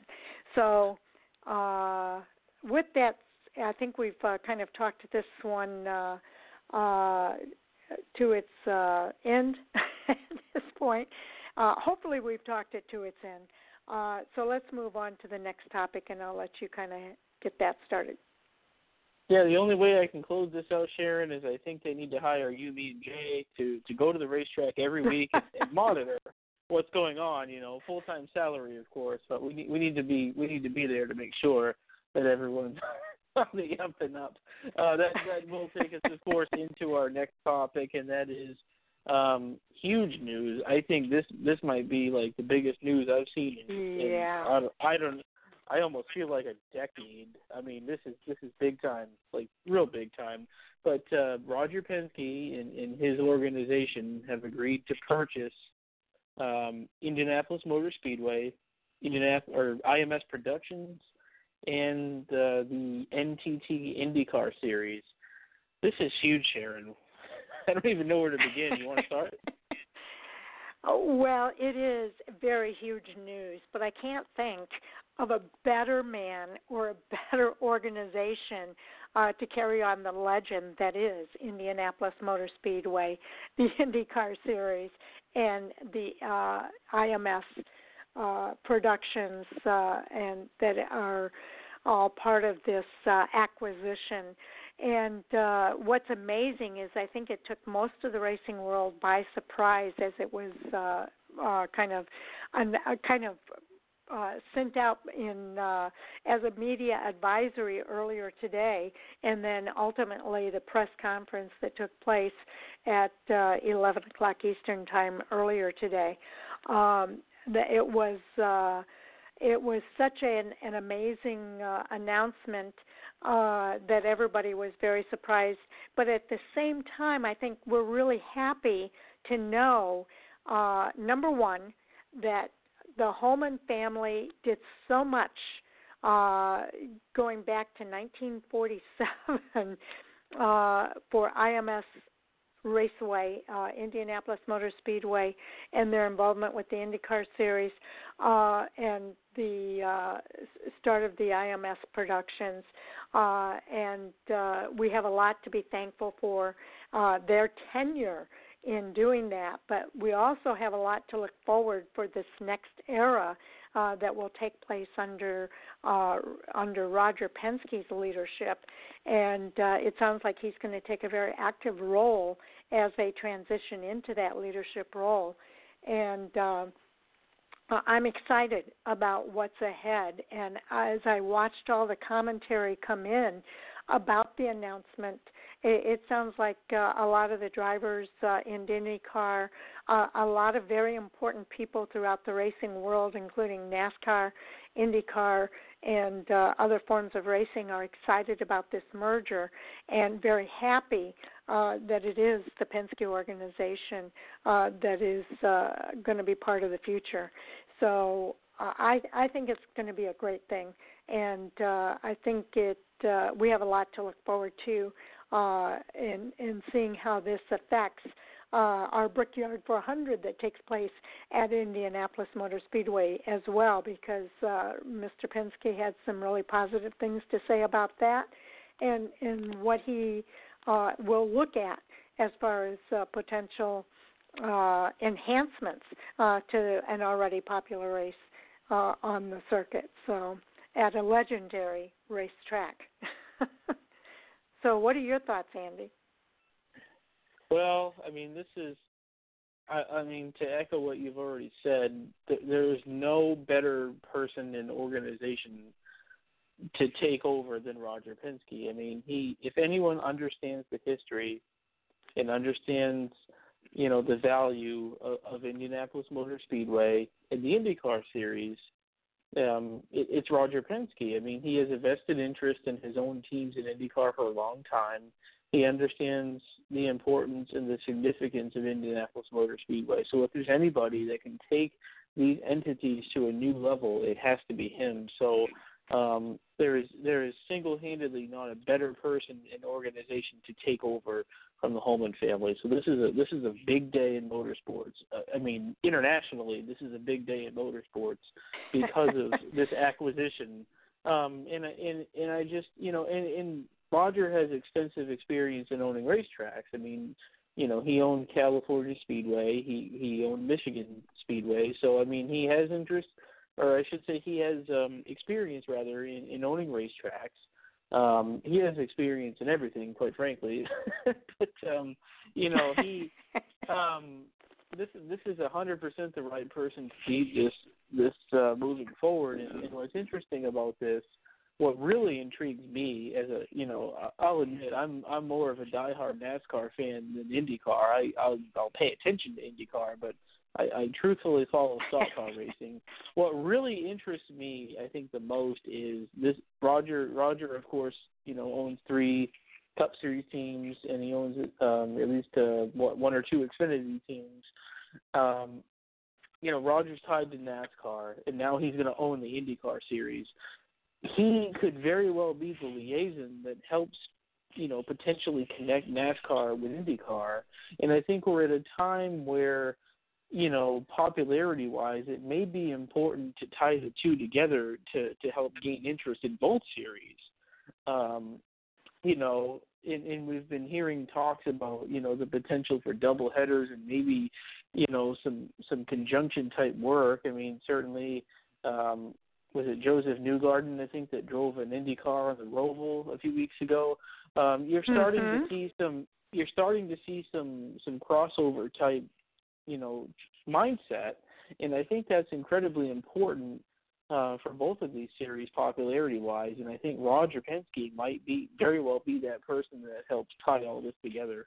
And it sounds like, based on what he said today, and I watched him interview on both NASCAR America and NASCAR Race Hub, nothing's, I think, out of the realm of possibility at this point. So it's going to be fun to watch and see what happens. But certainly it would be really cool to see some kind of a doubleheader action, maybe an IndyCar race on a Saturday and a Cup race on Sunday. That would be pretty cool.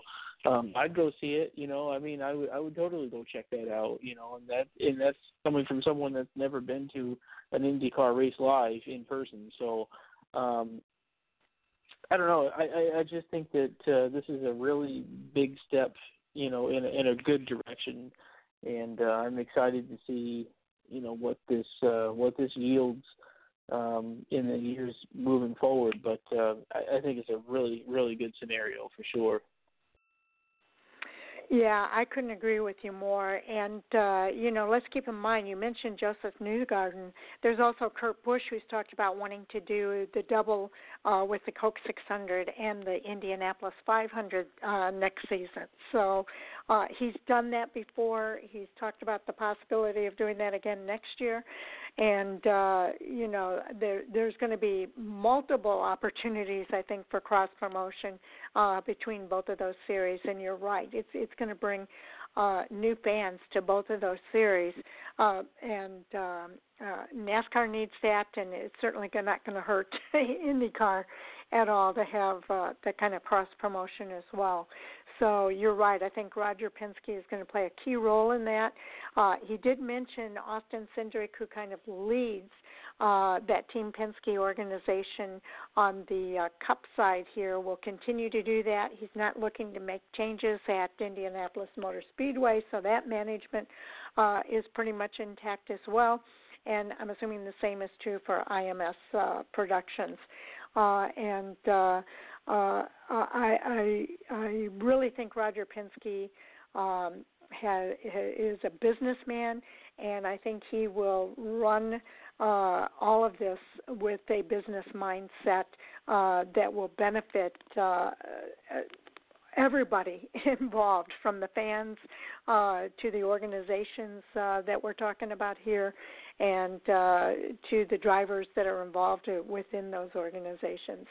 So I think this is a win-win-win-win all the way around the track, if you will, here. And I think that it's not only big news, Andy. It's historic news. This is something that happens rarely, and we're going to get a chance to watch this as it transitions over the next few years, and I think it's going to be fun to watch. And I hope fans look at it as a historic moment in the history of these organizations, and really relish the opportunity to be able to be a part of this in the coming years. So that's my additional 2 cents there. Yeah, I mean, not only is it historic, but I mean, as if the Penske name wasn't already famous and big enough in itself. Yes. I think that, now for generations to come, I think that, the Penske name will now be connected directly to the Indianapolis Motor Speedway and, the IndyCar Series, and that's just incredibly exciting. You're right. This kind of news only comes around once every 20 to 30 years, potentially, if not more than that. It's a big deal. But what's so exciting about this is I truly think that it, not only does it directly impact the Speedway, not only does it directly impact the IndyCar Series, but I think it has a direct impact on NASCAR, and I think it has a direct impact on motorsports in general. So this is a big deal. This is a huge deal, and in the next 5 to 10 years, I think we're going to start to see some things take shape that really, I think. Honestly, I think this is going to mold United States motorsports for a long time. What happens now as a result of this acquisition, I think, has a long-term impact on IndyCar and NASCAR and other forms of motorsports. So it's a big deal. It's a huge deal, and I think that as we've already said, there isn't a better person in an organization to do this than Roger Penske. So it's incredibly exciting news, to say the least. I'm certainly looking forward to seeing how things unfold in the coming years. Yes, indeed. Now, I do have one more comment real quick, and then I'll get into our little spur here that we do coming up to the bottom of the hour here. There's been some talk and some questions from some of the media asking about the question of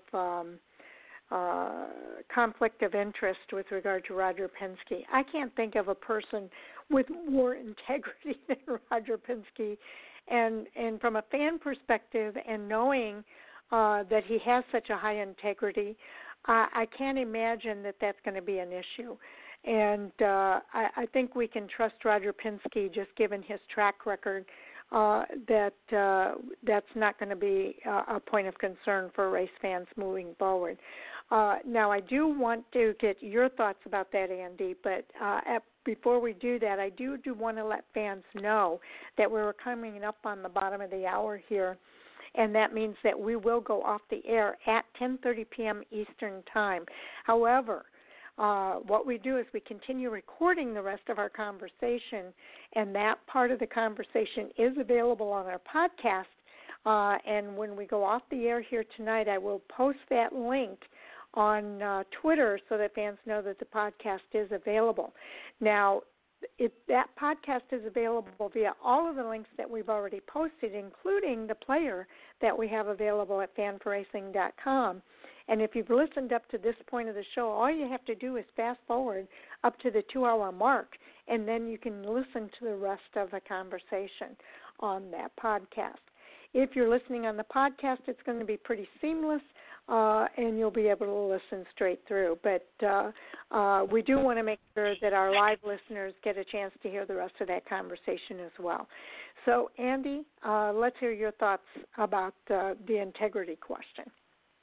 Yeah, I don't see an issue with this, honestly. If you think about, International Speedway Corporation, which is essentially NASCAR, who's owned, half the tracks on the circuit throughout the years. I mean, it's kind of the same scenario. I mean, you can see why people would think this, but you're right. I don't think there's anybody that has more integrity than Roger Penske and his organization, and certainly I don't see an issue with him owning the IndyCar Series and owning teams within the series. He mentioned earlier today that, he'd probably stop,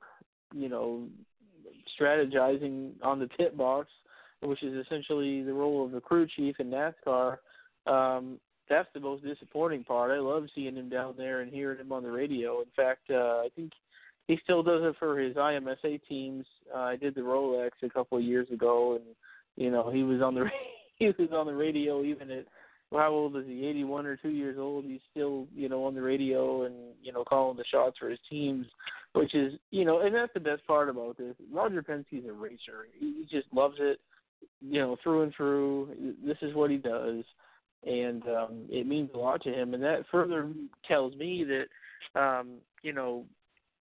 as a diehard racer, and he's going to have the integrity of the sport in mind and the integrity of his organization in mind. I don't see an issue with this at all, really. I can see where people are coming from, but I think honestly it's going to be healthy for him ultimately to be the owner of all this, and that's what's most important. Absolutely, and I agree. I don't think we've got anything to worry about there. So let's go ahead and get into our next hot topic, Andy. I've got a list here. Another bit of news that came out today was that Kyle Busch has signed on to race the Rolex 24 next year at Daytona. So that's going to be another crossover. The Rolex, of course, is also under the NASCAR umbrella. So really cool to see that crossover promotion. Yeah, this is awesome. Like I said a few moments ago, I've been to this race, and it's a really cool race. Excuse me. And it's it showcases the talent of not just the sports car series, but also you tend to see a lot of IndyCar series drivers. We've seen Formula One drivers, in NASCAR drivers. You see, high talent level drivers from all different forms of motorsports that descend upon this 24-hour race every January. And it's exciting, certainly, to see that Kyle Busch is going to do this race. He's not the first. There's been, several NASCAR drivers in the past that have gone into, this Rolex 24. But it's cool to see Kyle do this. I think it's going to generate some interest, certainly from the NASCAR side of things. And it's going to be fun to watch. It's a great race. It's a great event. And, the best part about all this is we go through this, the doldrums known as the off season, and the Rolex is kind of what kicks things off to get us out of that. Yeah. So if you're looking for a reason to get back into racing, late January, the Rolex 24 will get you going. So I highly recommend it. It's a great event, and certainly exciting to see a big name NASCAR driver partake in that. Absolutely. I think it makes it a little more interesting for our NASCAR fans to know that there's a NASCAR driver taking part in the Rolex 24. But you're right. After the off-season, fans are hungry for racing, and that Rolex 24 is a great way to kick off the new year when it takes place. And, it's going to be fun to watch this year. And you're right. He's not the first driver to do it. But I think it's going to be fun to watch him do it in 2020. And one of the questions I think was asked, I didn't really get a chance to hear the answer. Maybe you did, Andy. But one of the questions was asked of Kyle Busch of what it would be like, because he's going to be in one of the lower tier cars. It'll be a Lexus, but it's one of the lower tier series that run the Rolex 24, and a lot of people, some of the folks were asking him what it might feel like for him to be in less than the best equipment in the Rolex 24. And I'm curious to know what he said. Did you happen to catch his response to that? I didn't hear it, but he's in the GT class. And it's kind of like as you well know, it's a race within the race. The prototype cars they're the ones that will win the overall Rolex 24, but the GT cars can win it within their own division. So, Kyle Busch has a great chance to still win the Rolex 24 within his own GT class division. So I didn't hear his comments, but certainly, it'll be fun to watch him. It'll generate interest, and I think that certainly has a great chance to still go out there and win within his division. So it'll be fun to watch.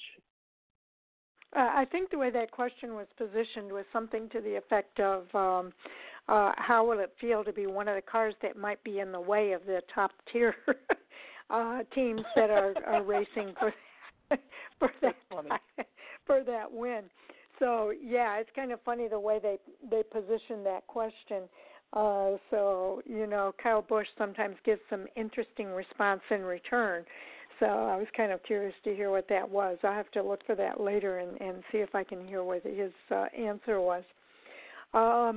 But can't wait to see what happens there. And speaking of Kyle Busch, I just want to mention another hot topic there, if you'll indulge me. That's the word I was looking for earlier. Kyle Busch also mentioned that, he's done with the Xfinity Series with 100 wins. He really has more interest in running the Truck Series at this point, and I wanted to get your thoughts about that. Yeah, certainly. This is something I think he's talked about for a year or two. And he's within reach of that 100 wins. I'm not exactly sure where he's at now. He's in the mid to upper 90s. But, I think, as a fan of racing in general, not necessarily, a Kyle Busch fan, but as a fan of racing in general, it's fun to see people achieve big milestones. And it would be cool to see him achieve win number 100 in the Xfinity Series. He's, by and large, way ahead of anybody else that's ever raced an Xfinity Series car. So it's going to be, I'm honestly deep down pulling for him to get to that point. I'm not sure where he's at right now, but he could, I think, achieve it next year. So it'll be fun to see him to get to that point. And as far as the Truck Series races go, I mean, he's kind of already proven himself there. I'm not 100% sure why he's, wanting to run that series. But, that being said, I think he obviously contributes a lot to his own team. He can help make that team better. He can help make sure that the equipment that's provided to his young development drivers is adequate. And we've seen that team be off a little bit this year, not necessarily Kyle or the 51 team, but his full-time drivers haven't quite lived up to the expectations of Kyle Busch Motorsports. So maybe by him being more involved in that team and running more races will help the development of that team moving forward. So, so I think that's a good thing. And I certainly think that him reaching win number 100, which he will, is going to be a fun thing to watch for the Xfinity Series as well. Absolutely. We're watching, again, history in the making with Kyle Busch. Love him or hate him, he's making history within the NASCAR ranks. And just to give you some idea of his Xfinity Series stats, he is at 96 victories out of 352 starts in the Xfinity Series. So 4 more race wins will bring him to that 100-win mark. In addition, he has 216 top 5 finishes, 254 top 10 finishes, and 67 poles, which is incredible. So 96 wins. He's just 4 wins away from hitting that 100 mark in the Xfinity Series, Andy. Yeah, which he'll get there, and I think it probably will happen next year, depending on the number of races he runs and certainly the number of races he wins. But he'll get there, whether it's next year or the year after. It'll be interesting to see. I think for me, the big part is, will he actually stop racing in the Xfinity Series when he hits win number 100? That's because he seemingly really enjoys Xfinity Series racing and Truck Series racing. So I think that's my biggest question, certainly moving forward. But, as a fan of motorsports, it will be fun to see him hit that milestone of 100, and I think he'll do that easily in the next year or two. Yes, indeed. What's also interesting as I look at his NASCAR Gander Outdoors Truck Series stats, he's got 150 starts in that series, 56 wins, so more than a third of the races that he's entered, he's won. 98 top fives, 119 top tens, and 22 poles. So his stats are even more impressive when you look at the Truck Series, and I really can't wait to see him hit that 100 mark because I think he will do it in the Truck Series as well. It's going to take him a little more time because of the fact that they limit the number of times that he can race in a season. But I think his goal is to be at 100 wins in all three series. In the Cup Series, he's at 55 victories out of 532 starts, 198 top five finishes, 294, more than half of his finishes are top 10 finishes in the Cup Series, and 31 poles. Again, some incredible stats for Kyle Busch. And, again, whether you love him or hate him, he's making history within the NASCAR ranks in all three of these series. And I dare say he's probably going to end up being one of the greatest drivers we'll ever witness in the series.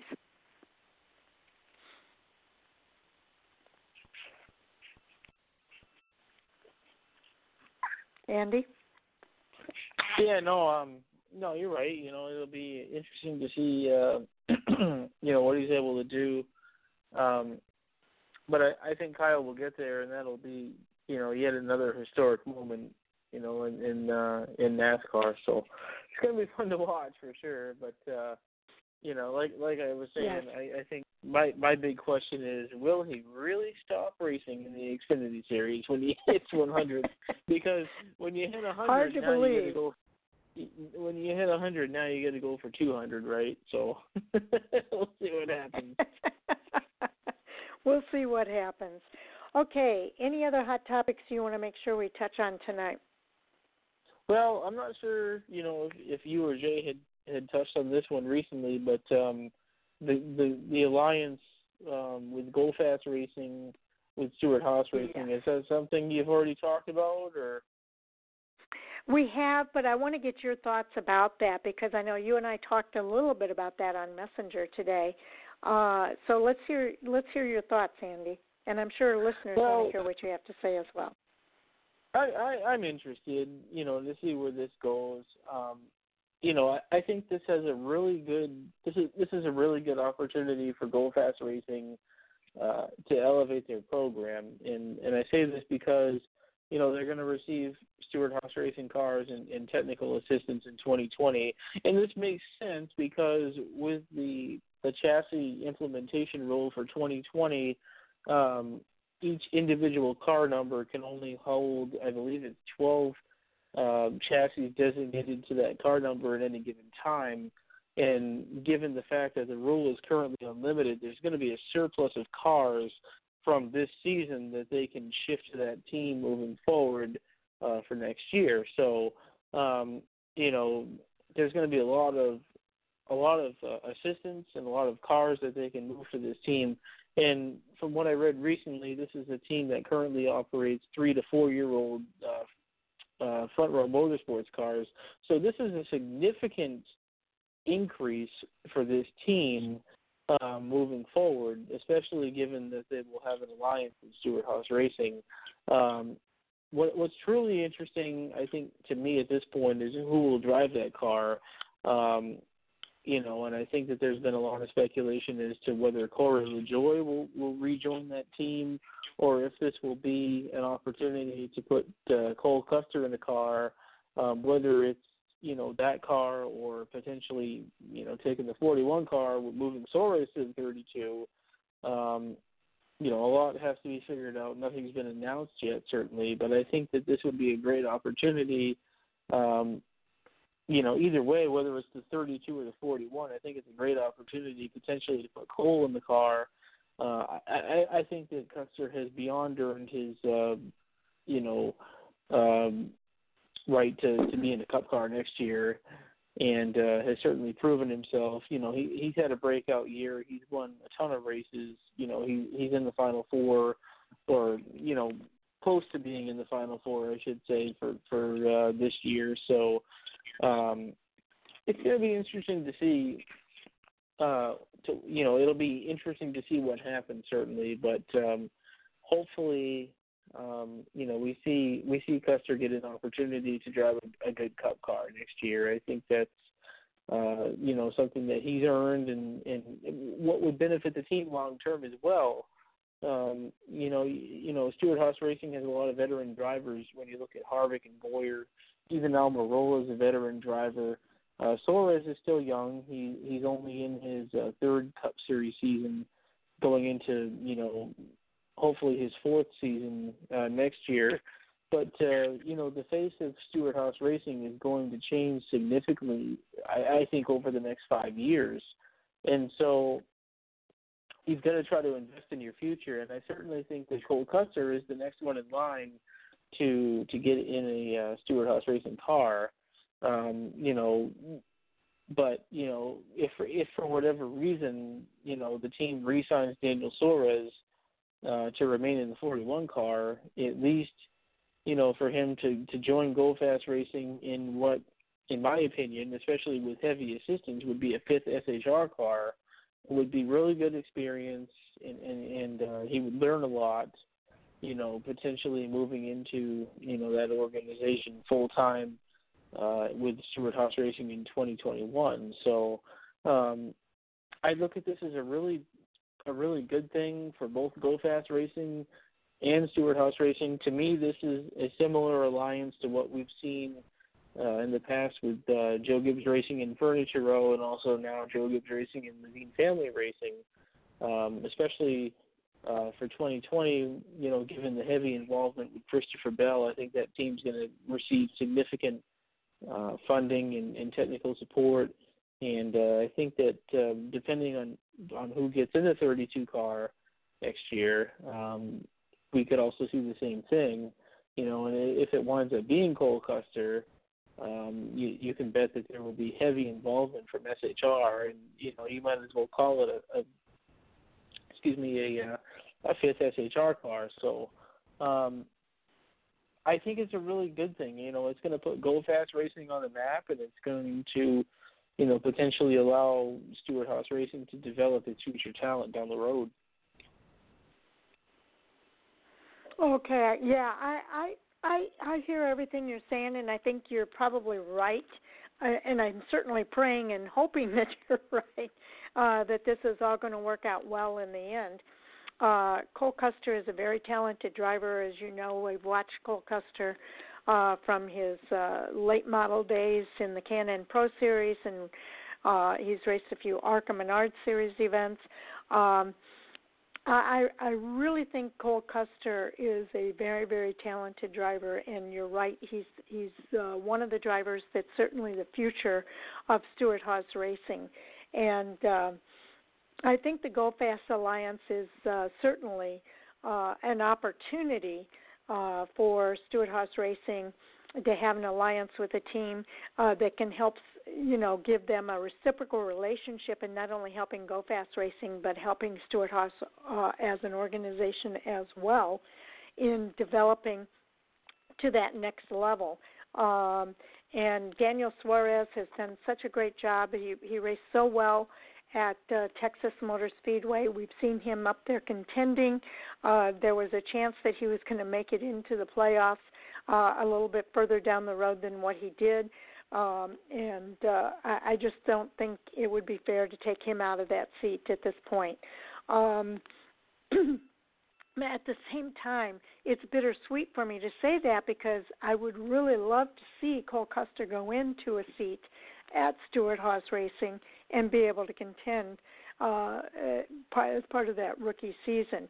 But with the alliance and the extension of Stewart-Haas Racing within the Go Fast Racing organization and with heavy support from Stewart-Haas Racing, I think it will not only benefit that organization and Cole Custer to have a seat there, but it should also benefit Corey LaJoie, who's also looking to be a part of Go Fast Racing for next season. So that's got to be really good news for Corey LaJoie as well. And he's a very popular driver within the NASCAR ranks. So I'm definitely keeping my eye on that alliance. I want it to be the very best thing for Cole Custer. And you're right, you got to keep in mind that that's probably a 1 year, 2 years at max deal for Cole Custer to be in that seat. And it won't be long before he'll probably be in a seat at SHR. But I really want him to be part of the Cup Series next season because I can't wait to watch Christopher Bell, Tyler Reddick, and Cole Custer go head-to-head for the Rookie of the Year honors in that series as well. I don't think we've had that kind of Rookie of the Year competition in a long, long time, and I think it's going to be fascinating to watch. We need Cole Custer to be in a seat next season. I just want him to be in the most competitive seat he can possibly be in for that 2020 season. So we'll see how it plays out. My gut has reservations about it, but at the same time, I want to see him in that seat. So we'll see how it plays out, Andy. Yeah, no, he absolutely deserves a Cup seat next year. I think that, that would be, and I've been watching since 2001, that would be like the greatest rookie class ever.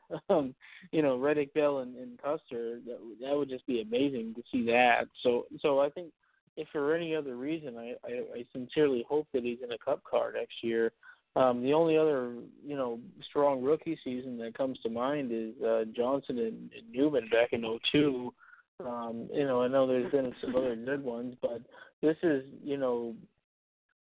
to see the big three in the Xfinity Series move on and be Cup rookies next year would just be fantastic. So I really hope that this comes to fruition.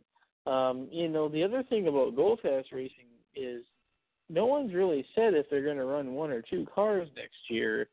So maybe that comes into play. maybe that comes into play as well. Quite possibly. But I certainly think that this alliance, between those two teams opens the door for, the ability to bring some other drivers into the Cup Series, and certainly, if they do wind up making it two teams, they could potentially retain Corey LaJoie, which I hope that they do, but it would also allow them to bring Custer and potentially Briscoe up as well in the future.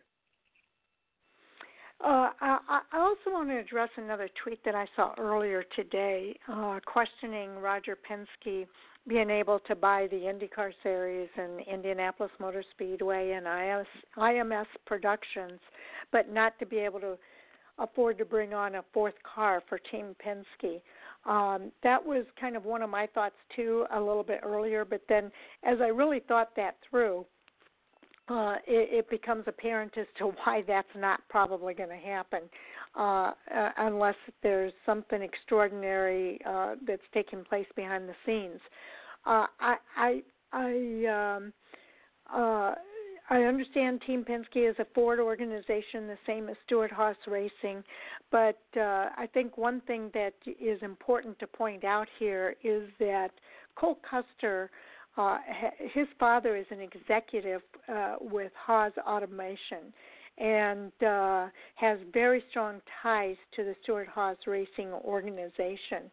And so for him to go outside of their umbrella for any length of time, I think would be a risk for that organization and not something that they really want to, that's not really a path that they really want to take with Cole Custer in particular. They want to keep him within that Stewart-Haas umbrella. And that's why I think Team Penske is kind of out of the question. And I don't think we should admonish Roger Penske or Team Penske for not taking taking Cole Custer under their umbrella. I don't think it's really an appropriate path for Cole Custer in particular. And keep in mind, you've got Austin Cindric within Team Penske, who is another driver that could very well move into that fourth slot at Team Penske. So we'll have to keep an eye on it. It's possible that Austin Cindric will stay in the Xfinity Series another season, but it's also a possibility we might see him moving up as well and be a part of that Bohr rookie season. Yeah, no, that's a really good point. And I was just about to say that when it comes to these NASCAR teams, typically they won't expand unless it's the right scenario. And certainly I think Austin Cindric would be the next driver in line to join the Cup Series ranks. And it's fair to say that Keselowski, Logano, and Blaney aren't going anywhere anytime soon, so the natural progression would be for them to add a Cup car at some point for Cindric. But it would have to be under the right circumstances. And to speak to the point of, Joe Custer, he's been involved with the Haas team going back to when it was Haas TNT Racing, back when it was just simply owned by Gene Haas in the early 2000s. So Joe Custer's been a part of that team since the beginning, and I believe is, heavily involved in today's rendition of Stewart-Haas Racing. So I think that, certainly there's heavy ties there for Cole to be involved in that team moving forward. And I think he will, like I said, when you look at Harvick, Boyer, and Almirola, they're all veteran drivers that are in the twilight stages of their careers. You're going to see significant changes with that team in the coming years, and I certainly think that Cole Custer is the the face of that organization moving forward. Totally agreed.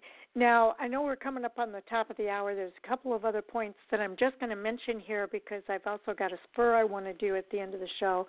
A couple of other news items we probably won't get a chance to talk about tonight. Kurt Busch signed a multi-year deal with Chip Ganassi Racing. Daniel Suarez, Tony Stewart says, is close, getting closer to a deal at Stewart-Haas Racing, so we'll have to wait and see how that plays out.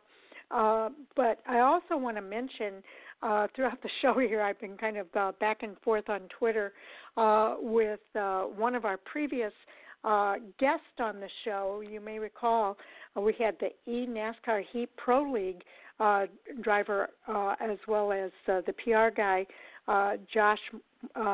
Jake Morris, and Hot Rod, who is Brandon Britton, on our show last week, and they have the Outlaw Racing channel on YouTube, and I want to make sure that fans take some time to follow that, because if you haven't followed the heat racing that's taking place online, this is a great team to follow. They won the championship for Stewart-Haas Racing in the NASCAR Heat Pro League Series, and they're continuing to race. This Outlaw Racing channel is their team for Stewart-Haas Racing, and some racing that's going to be taking place tomorrow night. On Twitter earlier I said Saturday night. That race is actually tomorrow night. So I'm going to post that link after I get off the show here so that fans know where to go on YouTube to watch that race.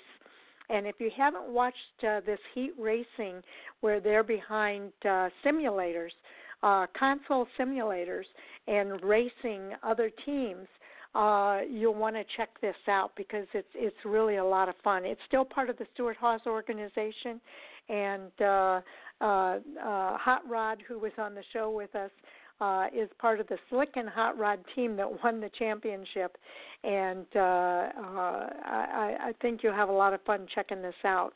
So, again, that race will take place tomorrow night, Saturday, at 8 p.m. Eastern, and, again, I'll post that link shortly after I post our podcast link so that everybody can check that out. So, Andy, Any other thoughts that you want to put out there as we prepare for our roundtable? I don't think so. No other hot topics at this time. I think today was certainly a really big day, but certainly can be followed on Twitter at Laskey14, and look forward to hopefully being back on Thursday night. Yeah, we hope you are back. We always enjoy it when it's the three of us on our Hot Topic Sound Off segment on our radio show nights, and we'll look forward to having the team all together then if you're with us this Thursday. We will be back on air at 8:30 p.m. Eastern Time, and I am working on trying to get a guest for us on Thursday night, especially since we kind of struck out. I had 3 opportunities for guest appearances tonight and struck out on all 3 opportunities. Again, we'll try to reschedule Mason Mingus to come on the show to talk about his victory in the All-American 400. And I've got a couple of other fires in the coals, or a couple of other coals in the fire here for Monday night's show as well.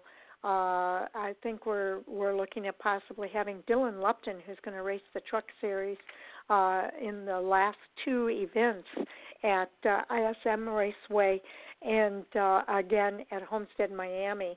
So looking forward to talking to him about that. That's with DGR Crossley. And just stay tuned. We'll keep you informed of any other appearances that we have in the docks moving forward. So you can follow me, Fan4Racing site on Twitter, and we are Fan4Racing blog and radio everywhere else. And if you didn't hear the entire show tonight, I encourage you to go to fan4racing.com. We have the player available there, and you can always hear the podcast at any time throughout the week. So hope you'll check out our show from tonight. And Andy, thank you so much for stepping in as our co-host tonight. It was a lot of fun, and I enjoyed having you as co-host tonight.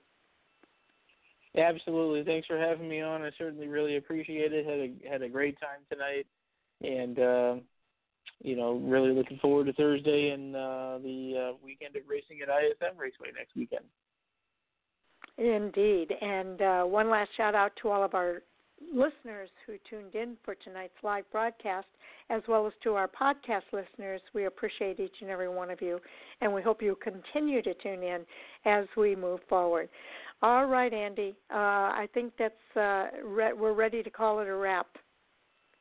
All right. Have a great night. And as always, thanks for listening, and we'll see you Thursday. Have a great night, Sharon. Good night, everybody. See you on the other side.